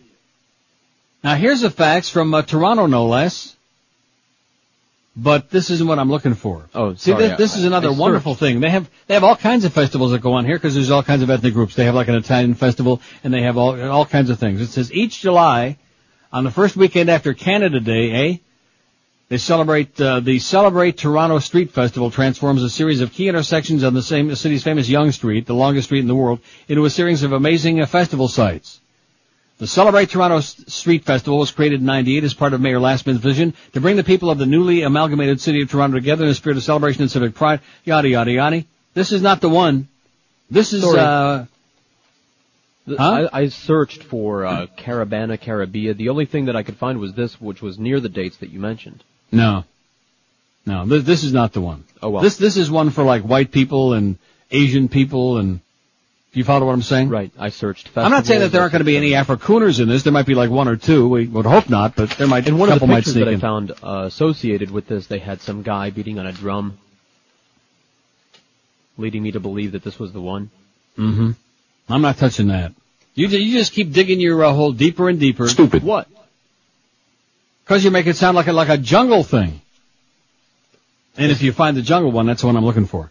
Anyway, we got a real asshole by the name of Glenn Garvin who writes, those papers there, I think I'm going to start a new policy, not even check the Herald or the Sun Sentinel anymore. Because you got such a bunch of yahoos that write in those papers. Now, Glenn Garvin is new. Are you familiar with him writing TV stuff in the Herald? I never heard of him before. No, I don't read the Herald. The new TV, Sex, Corpses, and Vulgarity. And this is a very lengthy thing, but it's worth reading because it goes to show you the kind of goody two-shoes that write crap in your newspaper down there. He's the Herald TV critic, Glenn Garvin. So any credibility that it might have had before reading this piece of swill. He says 50 years ago when a married Lucille Ball was having a baby on I Love Lucy, the network censors wouldn't allow the use of the word pregnant. This year on Friends, Rachel had a baby resulting from a one-night stand, and on the day it was due, tried to speed up delivery via a quickie sexual encounter with her male roommate. 40 years ago, Ozzie and Harriet had never had a scene of any kind take place in the Nelsons' bedroom. This year on Buffy the Vampire Slayer, a fist fight between Buffy and a vampire turned into roughhouse sex so violent that it literally knocked the house down around them. 30 years ago, network official told singer Helen Reddy they would cancel her show unless she started wearing a bra. This year, contestants on Fear Factor were ordered to strip naked on camera to stay in the game. 20 years ago, an outraged NBC censor vetoed a Saturday Night Live sketch where Bill Murray and Gilda Radner's nerdy characters put on a dopey high school nativity pageant. You can't give noogies to Virgin Mary. You can't give noogies to the Virgin Mary. This year, Cameron Diaz hosted SNL and sang dirty children's songs that purported to be about her suit shellfish and rain-soaked kitty cats. What the hell is her suit? Look it up. Hirsute. Oh, see, Harry this is also women. Oh, yeah. It's not Puritan paranoia. This is not your father's broadcast TV. TV, once expected to be a polite guest in our living rooms, has turned into more of a drunken party crasher. Glenn Garvin, you're an asshole, man. Sex, violence, and language that in earlier days would have triggered FCC threats and congressional investigations is now routine. Says showbiz historian and critic Michael Medved, who's a real right-wing asshole. A real goody two-shoes. He's like the Bill Bennett of television. He says, I'm not sure I'd use the word shifting. I think the word collapsing might be more appropriate. You think he exaggerates? Comedian George Carlin used to do a routine called 7 Dirty Words You Can Never Say on Television, the ones that'll curve your spine, grow hair on your knuckles. 5 of the 7 have now been uttered on primetime air, and no one doubts the last 2, one referring to the female anatomy, the other to oral sex, are on their way. Every week the CBS crime show CSI features mutilated corpses that would gag a maggot. Televised urination has become so routine that when FX's The Shield had a cop whizzing on a suspect, producer Sean Ryan bragged that we shot it in a very tasteful way as P scenes go. That's the sort of comment that outrages Laura Mahaney, vice president of the conservative Parents Television Council, which is lobbying advertisers to boycott The Shield. What you've seen is a run to the bottom of the barrel where the networks are seeing who can put the filthiest stuff on the fastest. You never would have seen references to oral sex or inferences of oral sex even 5 years ago. How about during Bubbagate, huh, bitch? I guess that was okay when Ken Starr was talking about oral sex and put the filthiest crap that he possibly could there to titillate the public. Now you hear it all the time, even on shows at 8 p.m. It's like a freight train run amok. Everybody's getting blowjobs everywhere you look. How do you like that? And it's all because of television. It's all because of the president. It's all because of Monica Lewinsky and that goddamn cigar. And then it goes on at great length. It says, whether or not you share Mahaney's disgust, it's hard to argue with their facts. A brief chaste lesbian kiss on the 10 p.m. LA Law scandalized the country in 1991. This season, when lesbian witches on the 8 p.m. Buffy the Vampire Slayer levitated because the oral sex was especially good, it passed almost unnoticed. See, I hate to break the news to you, Glenn Garvin, whatever the hell your name is, but time is moving on, okay? It's passing you by. Sometimes I feel that life is passing you by, Glenn. So the fact that Jack Parr almost got canned for saying water closet on the Tonight Show on NBC about 47 years ago, whatever the hell it was. Now not only don't they say water closet anymore, but they actually talk about diarrhea and taking a crap and Mr. Whipple squeezing the Charmin, all this other stuff, okay? How come Archie Bunker could say goddamn 20-odd years ago, but he can't now? Yeah, Glenn Garvin, you're a goody two-shoes. You're a real fossil is what you are. I'd like to know how old that guy is. Probably not all that old. Probably a young punk, because older guys that want some real money. And you can be sure he works cheap if he works for the Herald writing a column like that, being the TV critic. Whatever happened to Terry Jackass? Remember Terry Jackass that worked for the Herald, was the TV critic? He probably got a real job at a real newspaper. Not that he was all that great, but surely he wasn't writing swill like this. Get a life, Glenn. 12 minutes past noon at 560 WQAM. I'll be honest with you, Bush is doing pretty good on our poll, considering it's our audience. 357 votes. How do you rate the job he and the administration be doing? Now, he's a bozo and a disaster, is leading 163, 45.5%, and a poor job has got 26. But you put those two together, it's only like 53%. Right. So 47% say he's either doing fair, okay, or 68 people, 19% say excellent. They like Bush. I do too. Something you won't like is shopping around for a mattress, especially now when it's 172 degrees outside. What's the point? What are you trying to be a professionally? Stupid. I mean, I guess. You don't have to run around all over town. If you want to go to the supermarket and buy groceries, I guess you got to do that. But mattress shopping, you can have them come right to your door and bring you a great new mattress, take away the crappy old bedding. If you do the smart thing, call Dial a Mattress. Just make one easy phone call, 1-800-MATTRESS, and they'll give you stupendous service. You won't even believe how great it is. Because first of all, you talk to somebody who really knows their stuff. You pick out exactly the brand and kind of mattress that you're looking for. And they got the top makers in the world, Serta, Sealy, Simmons, and King Coil. They have unbeatable everyday prices that are just amazing. And they offer you delivery whenever it's convenient for you. Any 2-hour window that you pick, like between noon and 2, or between 1 and 3, or 2 and 4, or 3 and 5, or 4 and 6, etc. Any day, 7 days a week. And of course, because they've got such a fantastic stock, the mattress you're looking for is always in stock, ready for immediate delivery too. No bait and swish. And they give you that 30-day in-home comfort trial to check it out too by sleeping on it to make sure it's great for you and your back. So if your old mattress is lumpy and worn out, if it's had it, get you a great new mattress and a great night's sleep for years to come, like I always do. Call Dial a Mattress the smart way. Call 1-800-MATTRESS, 1-800-MATTRESS, or look them up on that wicked World Wide Web. Howard, David, and Steve Goldstein. Weekday mornings from tonight on Sports Radio 560 QAM. MONDAYSUCKS. Hi, my name is what? My name is who? My name is Slim Sweetie. Hi, my name is My name is what? My name is Slim Sweetie. Hi, my name is Excuse me.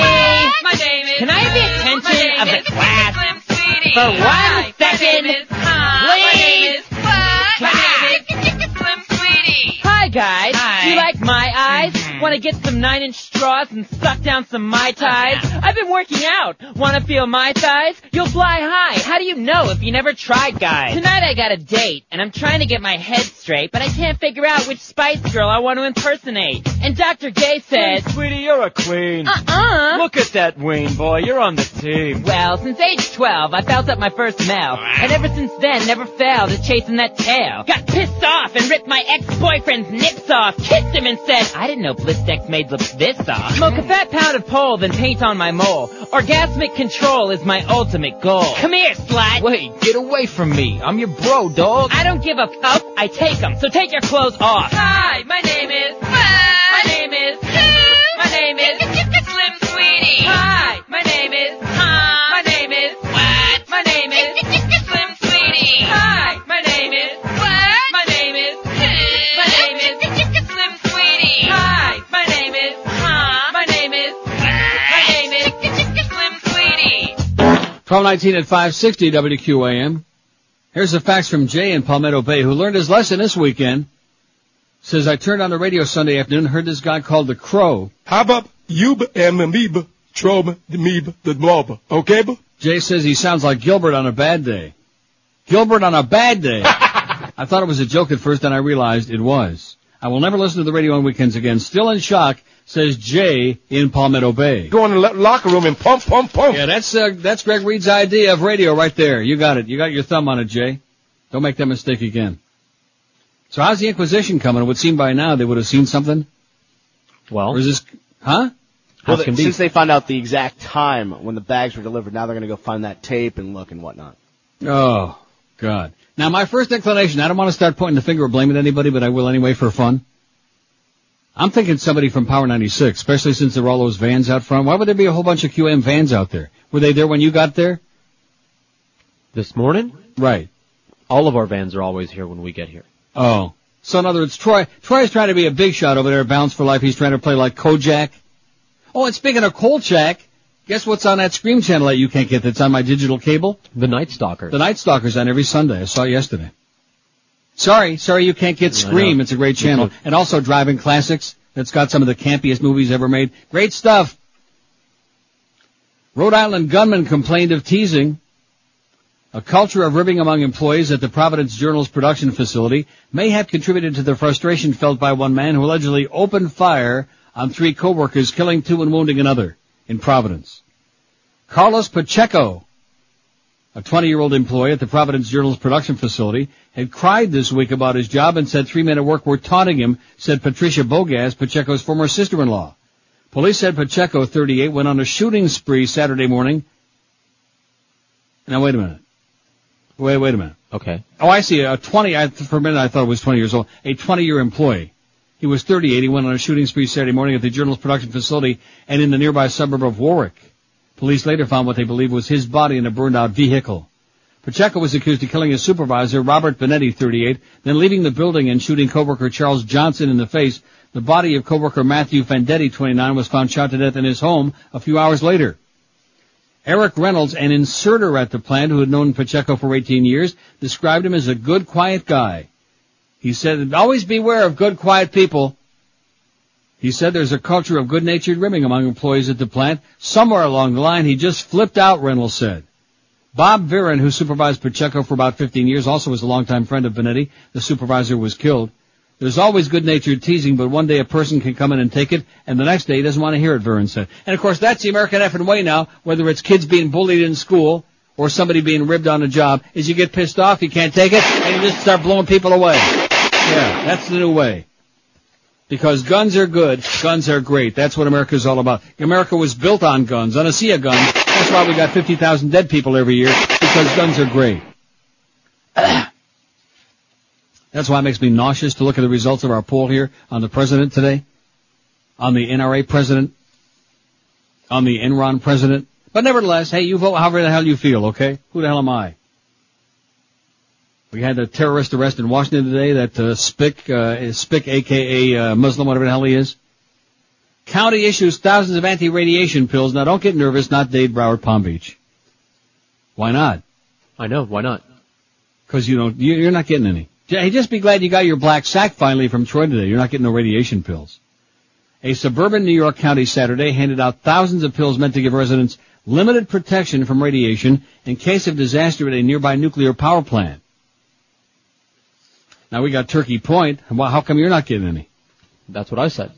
Westchester County officials are giving out free potassium iodide tablets known as KI, not to be confused with KY, KI, to anyone who lives within 10 miles of the Indian Point nuclear power plant, about 35 miles north of New York City. About 140,000 people live in that 10-mile radius. People lined up outside a Yorktown Heights school to pick up the pills, which can prevent thyroid cancer if taken within 24 hours of a nuclear exposure. The pill works by preventing the thyroid gland from absorbing radiation. Officials said the pills would protect people long enough for them to be evacuated from the area, but they warned that it's not a panacea. Westchester County spokeswoman Victoria Hockman told the AP that 2,617 people had picked up over 10,000 KI pills by the end of the day Saturday. These are not protecting against everything in a nuclear accident. I think it's really important to emphasize, said Dr. Lauren Wisner-Green, a thyroid specialist at NYU Medical Center. What it does do is decrease the ability of the thyroid gland to pick up this radioactive iodine, which can cause a high incidence of thyroid cancer, especially in young children. Indian Point's owner, the New Orleans-based Entergy Corporation, says its plant is designed with multiple safety systems, and the prospect of an accident that would threaten the public is unlikely. That's what he said. Baltimore. An FBI sting operation nabbed a research physicist in Maryland after he showed up for what he thought was a meeting to have sex with a 13-year-old girl, authorities announced Friday. Federal prosecutors in Baltimore said George Chambers, a civilian physicist with the Naval Surface Warfare Center near Washington, is in custody after arriving at a shopping mall in Columbia, Maryland, for an Internet-arranged rendezvous. The affidavit filed in federal court in Baltimore says Chambers, 45, entered an Internet chat room called I Love Older Men, where he began months of chatting with an FBI undercover agent posing as a 13-year-old girl. Boy, are there a lot of stupid people out there or what, huh? Beast and I just looked at each other like, God, if you were so inclined. Man, what are they going to learn? I'm going to go to that website called Bust Me, Please. Yeah, called assholes.com. Masochist.com. The court document says Chambers stated he wanted to meet the girl for the purpose of having sex with her. Hey, the affidavit says... Not to interrupt you, but this is a very monumentous occasion. Okay, wait a minute. Oh! Go ahead. We have the logs. All of them. Okay. Wait till you hear this story. Okay. Well, let me do the break because I don't want to interrupt this, okay?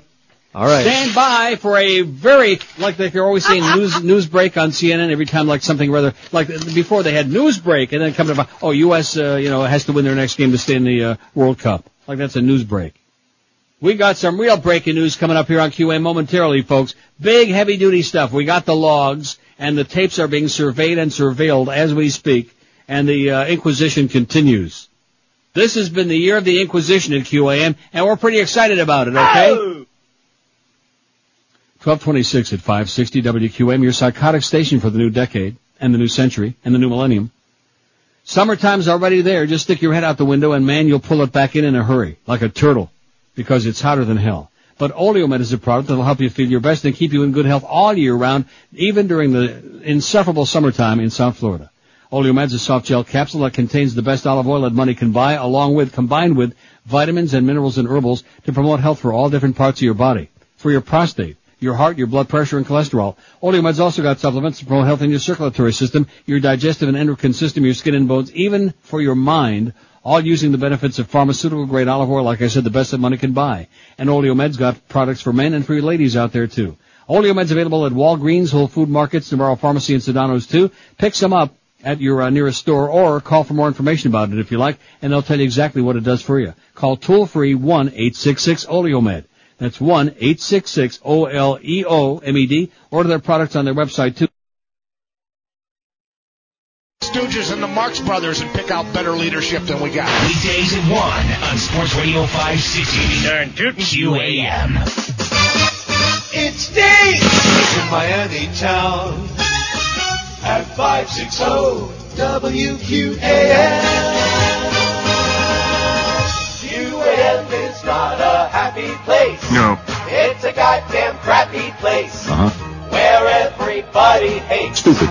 The sight of your face. QAM is not a happy place. Jesus Christ. It's a stinking big disgrace. QAM is not a happy place. No! Jock worshippers who love OJ. Backstabbing reprobates. The equipment always breaks. It's a hot and smarmy place. QAM is not a happy place. No. A real depressing place. QAM is not a happy place. I'm so worked up about this bulletin that we got coming here. I went in the refrigerator and got me just a little piece of low-fat cheddar cheese. Pretty good. Sounds good. Yeah. So what's the story? Okay, this is pretty funny, actually. So Joe Rose's mailbox in the control room is right near where they keep the logs. Yeah. So evidently maybe they got stuck in his box. And when he came in Saturday to do his show, he noticed there was a bunch of stuff in his mailbox. Oh, bunch no. of crap. Oh, no. So he took it home to go sort through. So He's got a big heart on. So I guess he came in this morning and was just sorting through his stuff to get ready for his show. And Curtis, his producer, just happened to be sitting there and saw the logs in his bunch of mail stuff that he was about to He's an asshole. He was about to throw away the logs. He's an asshole. Because he didn't know what they were, so he figured they were junk. He's an asshole. So if Joe Rose wasn't filling in for Mad Dog today, we would never see the logs. He's an asshole. Nice going, Joe. Now you know why they call him the little dog, blockhead, all of these things. That still doesn't solve the Balance for Life mystery, though. Well, no, but now that we know that nobody stole the logs, that tells you beyond a shadow of a doubt nobody took the sacks because they never got delivered. We're still looking for the tapes. What do you mean they're looking for the tapes? Well, because it's on last night's tape, so they have to go find last night's tape. Well, that's okay. We'll drag it out. So the big mystery, the big inquisition there is much ado about nothing. Come to find out that Joe Rose is a dumb jock is what he is. And took the logs home. That's no fun. No, and especially when you work like about one day out of every 2 months like he does now on a station. Why would he assume he'd have a big Schmidt load of mail like that? Well, because he did. It had piled up. He gets a lot of fan mail. I'll just continue. 12:33 at 560 WQAM. The chairman of the Senate Intelligence Committee said yesterday significant numbers of people from inside the government were coming forward with new information on U.S. intelligence failures related to the 9/11 attacks on America. BDI Senator Bob Graham, Florida Democrat, said some of those offering information to the joint investigation of the Senate and House Intelligence Committees were emboldened by the recent disclosures of FBI whistleblower Colleen Rowley. He also said it was becoming clear there are some people who deserve to get sanctions as a result of what they were doing before 9/11. We're already getting significant numbers of people coming to us, either in person or with materials that hadn't been previously known, Graham told CBS's Face the Nation program. I think the testimony of Ms. Rowley has given encouragement to folks inside the federal bureaucracy. In other words, one whistleblower steps up and then all of a sudden everybody wants to blow it.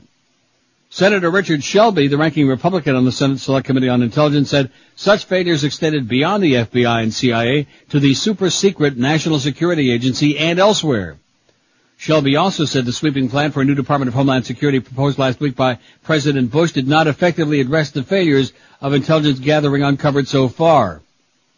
In a stinging letter to FBI Director Robert Mueller, Rowley questioned his handling of information and accused FBI headquarters of hampering field agents from fully investigating Zacarias Moussaoui, the man officials now believe intended to become the 20th hijacker in the attacks.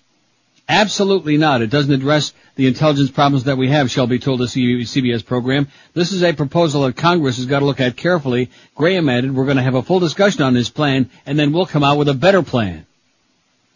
Shelby said the public would be hearing of more instances of FBI and CIA intelligence failures beyond the FBI's failure to connect the July memo by an agent in Phoenix concerned about Middle Eastern men possibly connected to Osama bin Laden taking flight lessons to the August arrest of Moussaoui in Minnesota. We will, and I add to that, NSA and other members of the intelligence community, Shelby said, we're going to find that there were a lot of missed opportunities, and a lot of it will go back to lack of sharing of information. How do you like that, huh? I don't. And lack of manpower, and lack of coordination, and lack of financing because we're too busy with the freaking war on drugs. And I don't want to, pee on anybody's parade, but since that previous article mentioned the $43 million that Colin Powell cheerfully presented to the Taliban a year ago last month, as a matter of fact. Just 13 short months ago. $43 million. And they had some show on there again last night, I forget where the hell it was, about how they were oppressing the people. Oh, I know what it was. It was about the zoo in Kabul. The reopening of the zoo and how they had to save some of the animals and so on. I guess it was on the National Geographic when I was channel surfing. And they showed all these little starry-eyed kids, who hadn't been able to go to the zoo. And I'm thinking to myself, here we knew that the women were being treated like dirt, like 50th class citizens. Right. That even the men had to wear their hair to a certain length. They were being repressed. There were no liberties of any kind. Soccer players were getting their feet cut off. This was one of the most brutal totalitarian regimes in the history of the human race, and yet we didn't give a flying crap. We couldn't care less about the Taliban. We couldn't care about anybody's rights over there, and as long as they agreed to stop growing the poppies over there for the opium, hey, no problem. We'll give you $43 million because you be nice guys now. It was only after the attacks then we decided they were evildoers. Up until that time, they were okay in our book. Now I realize that's a bitter pill to swallow while you're waving your little flag there with the 50 stars and all the other bull crap. That's a bitter pill to swallow, but it happens to be the freaking truth. And what a wicked, wicked price we pay. We never learn our lesson, Whether it's in Chile or Nicaragua or wherever the hell it is, we never learn our lesson. Or whether it was the Shah of Iran, we always conspire with scumbags. And as long as there are scumbags, they're okay in our book. Speaking of this, Coast Guard warns of waterfront threat. And you notice since the whistleblowing started, now everybody's scurrying around to cover their ass. Oh, we got threats. We got scuba divers. We got people who are going to come out from underneath fire hydrants. Everywhere. Under your bed. Don't even be too sure about your mama. Up out your toilet. Right. From the toilet bowl. If there's a big hand that comes out of there, I guarantee it won't be Mr. Whipple. It won't be the tidy bowl man. It'll be an evildoer. The U.S. Coast Guard has relayed information of a new national terrorist threat from scuba divers or swimmers along the nation's coastline. You see a scuba diver? An original maritime threat report went out Friday, and a government official said yesterday that the maritime industry, including ferry boats and cruise ships, was notified by the Coast Guard. The official would not speculate on scenarios or targets or discuss specific security actions taken by the Coast Guard or other security agencies. A Coast Guard official in Washington told CNN the report was carefully thought out to get the word out to the right people. A threat report was based on additional information that came into more than one federal agency involving both scuba divers and swimmers, the official said. See somebody swimming in the water? Get them. Federal law enforcement recently has been checking with scuba shops and dive schools to corroborate information already received. A U.S. Coast Guard commander said yesterday that a warning in news release issued by the Puget Sound, Washington Coast Guard unit was a little bit too aggressive and had been misinterpreted to be limited to the waters of Puget Sound when in fact it was part of the national news threat alert issued Friday night. But it was the Puget Sound unit's release of information now thought to be mistaken that triggered Sunday's clarification by the Coast Guard. Coast Guard Commander Jim McPherson said he could not say what agency had initially issued the warning, nor could he discuss specifics of possible targets. McPherson also said the alert was a new message and that the Coast Guard was working in conjunction with the FBI in additional maritime threat reporting. In other words, they haven't got a freaking idea what's going on. How do you like that? But we do have this arrest today. Let's hear it. How many people were actually on the grounds there at the time? Uh-oh, look at this. No, I don't know how many are there. Conception 3 Abbey killed, 1 wounded in Missouri Abbey shooting. I'm not real sure how many people actually live there or are there each day, though I would guess 50 to 100 people would be there each day. More guns. What we're getting from the scene, which is pretty remote in our state, we think we have at least 3 fatalities and 1 injured, but we think the count will go higher. Boy, that's amazing. Do you know who the shooter was? Was the shooter a member of the community there? No, we have no idea. Like I said, we have officers on the scene. The sheriff of Nottoway County will be handling the reports. And now, what exactly is an abbey? Like a church? Well, I know that, but I mean, why do they call it an abbey? I don't know. I mean, like people that write letters there, do they write like Dear Abby? I don't know. Well, we'll find out, I'm sure. Anyway, shooting at a Missouri Abbey, it's like in Conception Junction in extreme northwestern Missouri. 1240 at 560 WQM. Father's Day is here. Make Dad feel special by getting him a comfortable new pair of athletic shoes from our good friends at New Balance stores. Boy, do I love my newest pair. They're the best I've ever had. They are nifty. New Balance you'll find in Pinecrest, Aventura, and Boca Raton, where they got fantastic prices for you and a whole family on the world's best athletic shoes. And right now, till Father's Day, buy any New Balance shoe and get you a free cushion support insole, a $30 value. I love these New Balance shoes that I'm wearing. Well, I'm not wearing them right now. I got bare feet. But as soon as I go out the door, I'll be wearing them. And man, the comfort they give you, and your feet feel great, this is the way to go. So go to New Balance, where the staff knows footwear and your feet like nobody else, and they still measure it the old-fashioned way, the length and the width, and your foot too, to make sure you get a perfect fit each and every time. New Balance stores, don't forget, 3 locations for you in South Florida. In Miami's Pinecrest, they're on the 2nd floor of the Aventura Mall, and in Boca in the town center. Or check them out on their website if you like at NewBalanceMiami.com.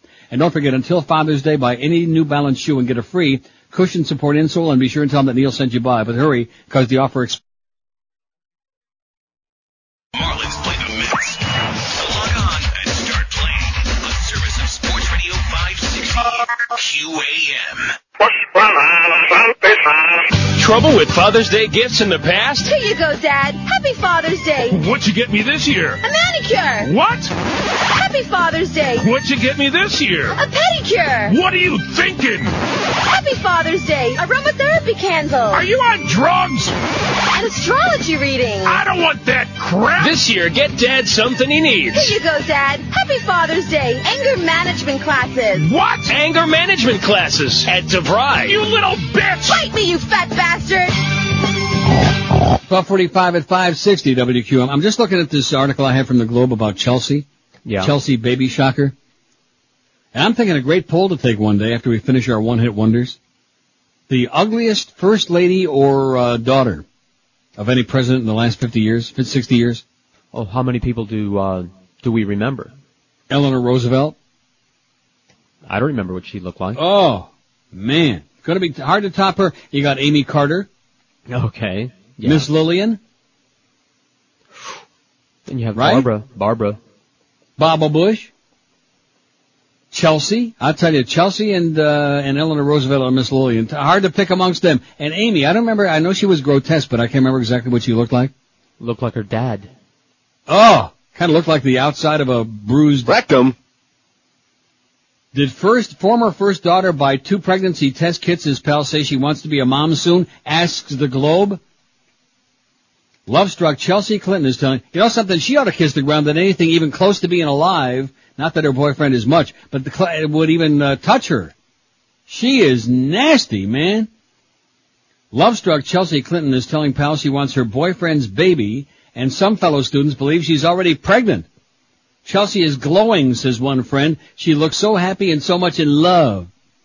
The former first daughter was seen buying 2 clear blue pregnancy test kits on special for $15 at a pharmacy close to Oxford University in England, where she's studying, according to a person who claims to have witnessed the purchase. A source close to the university newspaper says the woman claimed to be shopping in the store and called to tip them off. He declined to divulge the name of the source, but added she said Chelsea was smiling as she waited for the package. She's waiting for a package. According to her, Chelsea didn't seem worried or concerned. She just slipped the kits into her bag, told us that the counter assistant then raised her eyebrows and said, "That's Chelsea. That ugly bitch, that's Chelsea." Just days later, Chelsea called off a long-planned visit to Chicago to appear on Oprah. The show was about TV and children, and she was scheduled to talk about the passage she's penned for a new book by Professor James P. Steyer, who taught her when she was a student at Stanford. It was recorded May 17th without Chelsea and aired May 20th. Rumors began to circulate around the ancient halls and corridors of Oxford that Chelsea was having fellow student Ian Klaus's baby and didn't want to fly. She won't answer any questions, says her student pal, but the feeling is that she's in the family way and doesn't mind a bit. She kept saying how much in love she is and how she wants a baby with Ian. Oh, can you imagine what that baby's going to look like? Oh, God. Her eyes were shining. She just gushed about him. We're soulmates. We'll always be together, she told me. I just want to share his life. I want to have Ian's baby, she said. Forced sterilization, baby, for both. Too late now, I guess, huh? If ever there was a poster child for forced sterilization, it's Chelsea Clinton. Stop and think about it. Eleanor Roosevelt, Miss Lillian, Amy Carter, and Chelsea. Oh, man. 12:49 at 560 WQM. We got the absent-minded Professor Joe Rose for a Mad Dog at 1, if he remembers to show up. He's already here. No, I know he's already there with the program logs. But no wonder he got canned, you know what? Because he was kind of stupid, although very entertaining in his own bizarre, dumb jock way. Yeah, but he was kind of stupid.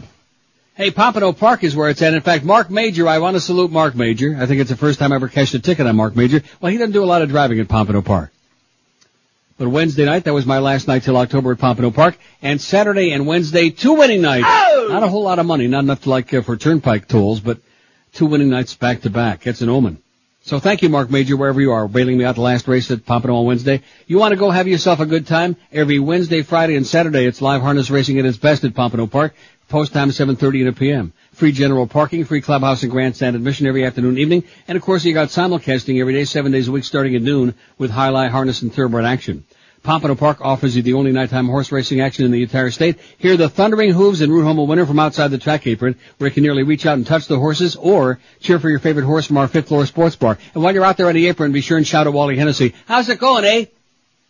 Every Wednesday is Dollar Night at Pompano Park. Get draft your hot dog, soda, large pretzel, or popcorn, only $1 a piece. And Wednesday, Fridays, and Saturdays, when we have live racing at Pompano Park, we offer a special all-you-can-eat buffet on the 4th floor Players Lounge. Soup, salad, tons of veggies, and main entrees to choose from, and great desserts, all for one low price. Be sure to get there early before Fat Rich, because otherwise there won't be much left. Also, Friday and Saturday, there's a carving station with turkey, ham, prime rib, pork, or flank steak, too. Pompano Park, where the action is, located on Powerline Road, a block south of Atlantic Boulevard. Horsepower you can Going on now. Hank Goldberg. Weekdays at 3 on Sports Radio 560 QAM. Push the button, Max!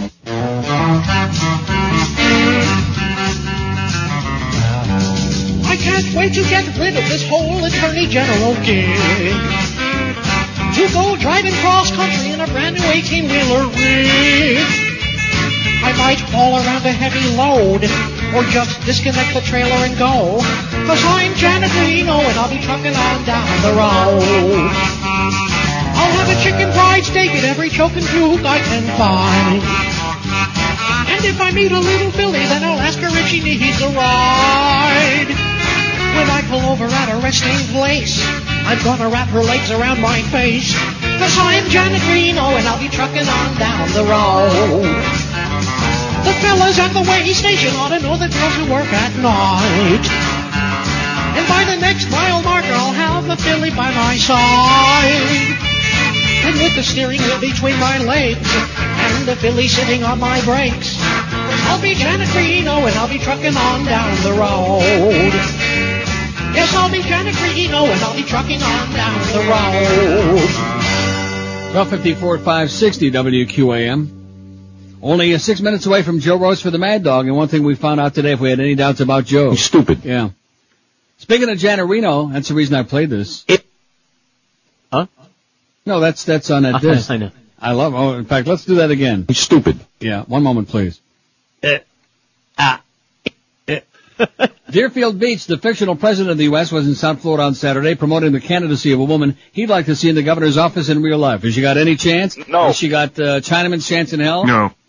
Martin Sheen spent the weekend with former Attorney General Janet Reno, adding star power to her bid to convince voters she can defeat incumbent Governor Jeb Bush in November. I'm tongue-tied just thinking about the prospects, which are none and much less than none. One of the perks of my job as acting president of the U.S. is that I get to meet some of my heroes, which is very gratifying, said Sheen, who plays President Josiah Bartlett on the highly rated series The West Wing. He pointed to Reno as one of his heroes and said he was a huge fan. The 3-day campaign swing started Friday night with a fundraiser at the Biltmore Hotel in the Gables. Saturday morning's rally at Cemetery Village drew more than 700 supporters who rarely let Reno finish her sentences before bursting into applause. They kept going, "Oi, oi, oi!" Others in attendance included a slew of local politicians and one-time Democratic gubernatorial opponent Lois Frankel, Democrat of West Palm Beach, who dropped out of the race on Thursday. While Frankel did not give her endorsement, she spoke forcefully against Bush and embraced Reno, who leads in the polls for the Democratic nomination, but also trails the governor by double digits, by a whole bunch. A year ago, we all thought the next election would be about the last election, about votes not being counted, Frankel said. It's not about that. It's about people being discounted by an arrogant governor.